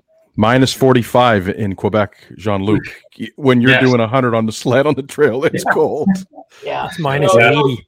You're totally right, and that's the thing is I just did a layering video on that exact thing, and you have to look at pieces how you are going to piece them together, and for where you ride and where you live, and that's why we have the M code. The M code jacket is great, and the M code again pant. I wish, what's great about the M code jacket is for a lower price point, you get two jackets, right? So you get the 2-in-1, you get the synthetic insulated jacket. So on those days in Quebec when it's really cold, you wear them together. What I do is I take the insert out and I wear the insert to the hill, and I use that to take my sleds off. So if it's getting dirty or getting water on it, don't really care. Last thing I take off is that, put my M code jacket on, and then I'm out using it. So again, you have these two, and again with M code, I wish the pants did that, because the insulated pants, which I do really like, tend to be, except on the cold days here, they're too warm. And but I will say what also is great about M code is at a lower price point, it works extremely well, right? Let's not face the facts here. We are in a little bit of and I talk this in my video, we're in this okay, this is 20,000 waterproof breathable. This is 40,000. And it's like the race is on for the number, not really do we need it. And if you ride in the rain, you need Sympatex. If you're in wet weather, it's going to perform way better. But I found with the M code with RPM is that because it's less waterproof, it's kind of in a way more breathable. The pores are more porous. So I on the coast where I really shouldn't can easily, and I enjoy the RPM because number one, again, it's cheaper. And even though I may get the jacket for free, as some people would assume, I prefer it because I prefer promoting a $300 jacket than an $800 jacket. It's something I would look at when I was going to purchase something. So it really does matter. And if I was riding in the rain, I would prefer the Sympatex. It's not $800, it's $500, but I would prefer the cheaper jacket if I could have, if that's what I could afford. And it's good to know that at the lower level of price, you're still getting really good waterproof, breathable. That would only matter if I went out in the rain. I don't know about you guys, but if it rains to the top of the mountain, I'm probably not going sledding that day. Yeah. So when I go, it's snowing, and snow is totally different interact on an outer piece than rain does. So it's important for consumers to know this, because they can get caught in this. I need to spend, they already bought the $20,000 snowmobile. Then they go, I need a $500 jacket, and I need a $400 helmet, and I need a $1,200 Avi pack. And it's like, hang on a second. You don't really. Those are nice add-ons at the highest level, but there are great alternatives at a better price point that will still protect you, will still do really well, and work really well. And to me, that's why I do those videos, is not everybody can afford, or not everybody wants to pay top dollar for all their stuff. Yep. And to me, it's important that middle stuff, if it's garbage and doesn't work, I wouldn't do a video on it, or I would do a video telling you that. But it's not the case. There are some amazing deals on, like our M Code is one of those, and some of the helmets that for, $150, like a lot of times I pick up a helmet, I'm like, this is only $100. Like I could use this for sledding and dirt biking. Yeah. And it looks cool. Like, it might not have the same design as a $500 or $800 helmet, but it's $100. And I can get out there and have fun. And as long as I'm having fun, I don't care what other people think about, what I'm using. And I think it's an important thing for sure, for all consumers and everything. Yeah. No, it's good. Absolutely. Yeah. No, but we really appreciate your time tonight there, Dave. That's awesome. Your wealth of knowledge as usual, and great entertainment. And the chat loved you. There's lots of love going around there earlier in the chat, saying that you're the real deal and the hero, and that brings such energy to the sport. And yeah, you do. I'm none of those things, but I'll tell you what I am. I'm just like everybody else out there. I'm looking to have a good time with my buddies. And people know me if they see me out on the hill or in the bar. Come on over and say hi. We'll have a drink. And one of the things I've been blessed with is so many nice people. Like, I'll buy you a beer in the bar. It's like, dude, you don't have to buy me a beer. Let's have a beer together. And that's, again, we touched on this with the sport. It's just there's just no other sport like that. And I like to say that I'm just the every guy, right? I'm just like everybody else out there. I'm very lucky in the position I have. I work extremely hard for what I love to do, which is no surprise, and as anybody would. But I do what I do because I'm so lucky that I get to do it. It's almost like it's like a duty, right? Like if someone had my position, they'd be just like me, going, "Let's go. Where are we going? What are we doing next?" And that's. It just comes from my heart. That's the only way I know how to be. So I want to thank all the people out there who've liked me on Instagram. You have to have a drink of beer. You're getting emotional.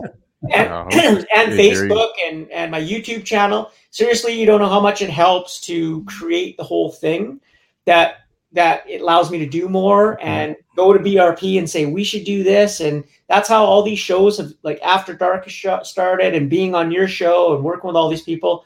It starts with everybody out there, not me. We might just have the idea, but as Jean-Luc knows, it'd be nothing without people coming into his dealership. Absolutely. That's all it is, right? And you've made it beautiful and stuff, so more people want to come in, and that's amazing. But the reality is they wouldn't be coming in if they didn't feel the energy that starts from the first person that clocks into BRP in the morning all the way to the further down the line, as far as way you can get, is me sweeping the floors going, this is rad, right? And I think it's super cool. And something we should all remember when we're out there is, damn it, enjoy it. Because as you see on some of the social media, how many places get shut down every year. Yeah. Ride with, we have a new thing starting with BRP to really talk about where we ride. Mm-hmm. Because the biggest problem you have out east is people riding through private property, and it may be Yep. that they've always ridden through there, or they just don't care and they're going to ride, or they destroy the farmer's field. Yep. And all that person has to do is have one bad experience and it's closed down, and it's our own fault, and not just one person, it's all of our fault. Yep. So keeping your sleds quiet, telling your friend not to do that. I can't tell your friend he's going to beat me up because he doesn't like me. You're your friend with that guy, tell him this is the reason why. I run into guys who dirt bike and they're wheeling down the street up to the trails. And I sometimes ride my dirt bike on the street. If a police officer sees you and you're doing 20 and it's 2 blocks, it's no big deal. I'll tell you when it becomes a big deal, when you're ragdolling in a wheelie, because nobody likes that guy. Yeah. And that's the guy that brings the police to make sure none of us get to do it, right? So don't be that guy. And if we all just use our common sense of, don't ride where you're not supposed to, ride where you are. We'll keep all these areas open. But man, it pains me when they close down a little area, and you guys see it best, right? One little area gets closed, and it closes like a huger area because you can't. Yeah, we're taking a beating this year. I noticed when I bought, I don't know if you bought yours yet, Gary, but or you, Jean-Luc, if you've heard some, but when I bought my pass for this year, the OFSC, they had a video before you'd go into to do educational video, fill out your forms, it was a great video saying stay on the trail. We're losing trails. So and you know what I mean, to a certain extent, part of it is we've got to educate these new entrants. Now there's some yahoos, there's some cowboys, and then there's the people, they don't know where to go, and so they just think it's they see those beautiful images of the mountain sled going everywhere, anywhere. It's not the same down here, right? We need to get on the trails, and you said something earlier, Dave, that you want to enjoy your life. You're very grateful for what you do. On the back of my business card, everyone here at Energy's got a little thing at the back of their business card, but on the back of mine it reads this. I don't know if you can see it. Here, let me get you big. Okay, hold on a second. Yeah, hold on. I just got to move you around here. There you go. It's a short trip. While alive, live. While alive, live. That's awesome. That's great. Forbes. Yeah. I'll tell you, I've lived my entire life with this saying, and it's actually part of why energy is energy. And it is a short trip. We're only here for a short time. Might as well enjoy it. And tonight is a very good demonstration of that. And being with the three of you is pretty awesome. Yeah, no, it's good. And I want to thank all you guys, Jean-Luc for sponsoring the show again, and Dave coming on. That's awesome. And Gary for running it. This takes a lot. Like, he does a lot of hard work behind it. It takes a lot. But the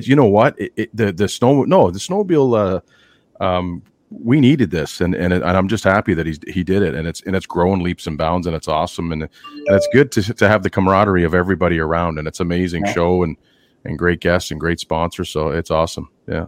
No, thank you, Rich. I appreciate you coming back too. And it's only as good as the guy below me here and the guy on this side of me here as well for making it all work. And also Chris from Fast Track Traction Products. I mean, can't thank them enough as well. So it's going to be a good year. We got a lot of neat stuff coming up, and hopefully we can get the guests in line, because I'm ecstatic. I mean, I went back and forth on doing it again, and and then a few guys reached out to me and asked me when it's happening.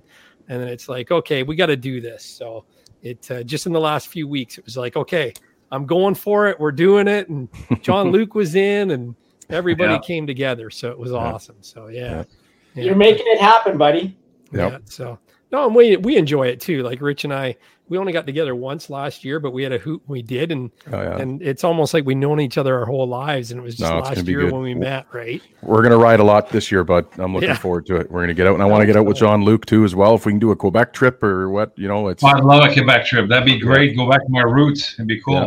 No, that'd be great, guys. It'd be awesome. Yeah, and one day, Dave, we'll get out west. I want to get out and ride with Gary and Jean-Luc. We'll get out west. We have to. Yeah. We gotta do I really want to do that trip. I mean, I lived in Banff for 3 years, and aside going, I worked at a ski hill, so aside taking the sled up and down the mountain for ski-related reasons, I never really experienced the big mountains out there as much as I would have liked to. So that's on the bucket list for sure.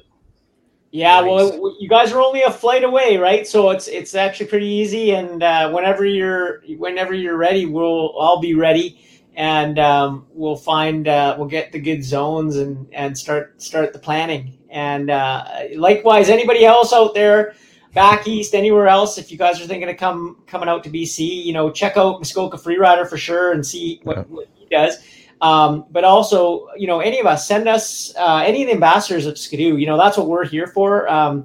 If I can't answer the question, I'll pass you on to someone who does, and they're the same. But follow them on social media. Don't be afraid to send us a message, whether you like something or don't like something, or you want to see something. For me personally, I'm always it's like you, Gary. You want to know what people want so that you can have guests or do things that people want, and if you don't ask, you don't get. So I think that's it's super cool having Jean-Luc on here and the dealership. That's a new element there. There's other people who might want to be on, and lots of cool things out of there. And I think hats off. I can't hats off for the maple syrup. I might have to steal that idea. Yeah, that's right. Well, you know where to get the labels printed anyway. Yeah, right. I go directly to the source. That's right. Exactly. Yeah, that's awesome. So, but it will be a part number next year in the catalog. So. No, yeah, it will be. Yeah, BRP will be reaching out to Jean-Luc. We need to add this into the. No. Will I be able to claim copyright protection on that because even though I ripped off the XPS brand, or should I not go there? I asked for permission. I will tell you, I did ask. I said, "Is it going to be okay?" Because it's a bit of a wink. Oh, it is. Yeah. But they were cool with it. So anyway, it's not like we're selling it either. We're not selling this. No, it's true. No, you're just giving it away. Yeah, it's an awesome giveaway, though. I think it's called fair use. Like as far as that goes, like I've changed it more than 7 times, but it's also in good. It's also in good taste. So there's a U.S. dealer who begged me for a couple of cases. I can't. I need it for myself. Yeah. Well, it's odd that he'd want the Energy logo on it too. So. Well, that's what I told him. I said, "Did you not see my logo's on it?" He said, "I don't care." I'm like, "Well." Yeah, that's awesome. And then he wonders where all his customers go next year. Where did that guy go? I want a bottle of syrup. Yeah, I'm snow checking next year. Yeah, that's awesome. That's great. Yeah, no, that's good. Well awesome. Thank you. Thanks again, guys. Yep. Yeah, thanks everybody. Thank you so much. Thanks, Rich. Again. Yep. Make sure you subscribe to the Energy Power Sports YouTube channel. Mudbrats, of course. You got to hit subscribe and like on this and share this episode. Rich Outdoors with capital R and then lowercase Rich and then all caps Outdoors, and you'll know his channel when you see it. And and also Dave Nerona too. Make sure you follow him on all the social and subscribe to him on YouTube too. He's got some awesome stuff happening there. So anyway, it's been a great night. It's been happy, and I love the love you guys have thrown my way, and we'll make sure we keep this rolling for you. We're not going to be around next Monday because it's Thanksgiving here in Canada. So we will see you the Monday after that on a weekly basis. So hopefully you enjoy that. You'll get notifications on it, but I'm going to roll the credits, guys, and we'll wrap this thing up. But stick around and we'll chat afterwards for a bit. Awesome. Thanks, guys. No problem. Thanks, Dave. You. Thanks, John. Yeah, I just got to find the outro now. Get the right one here.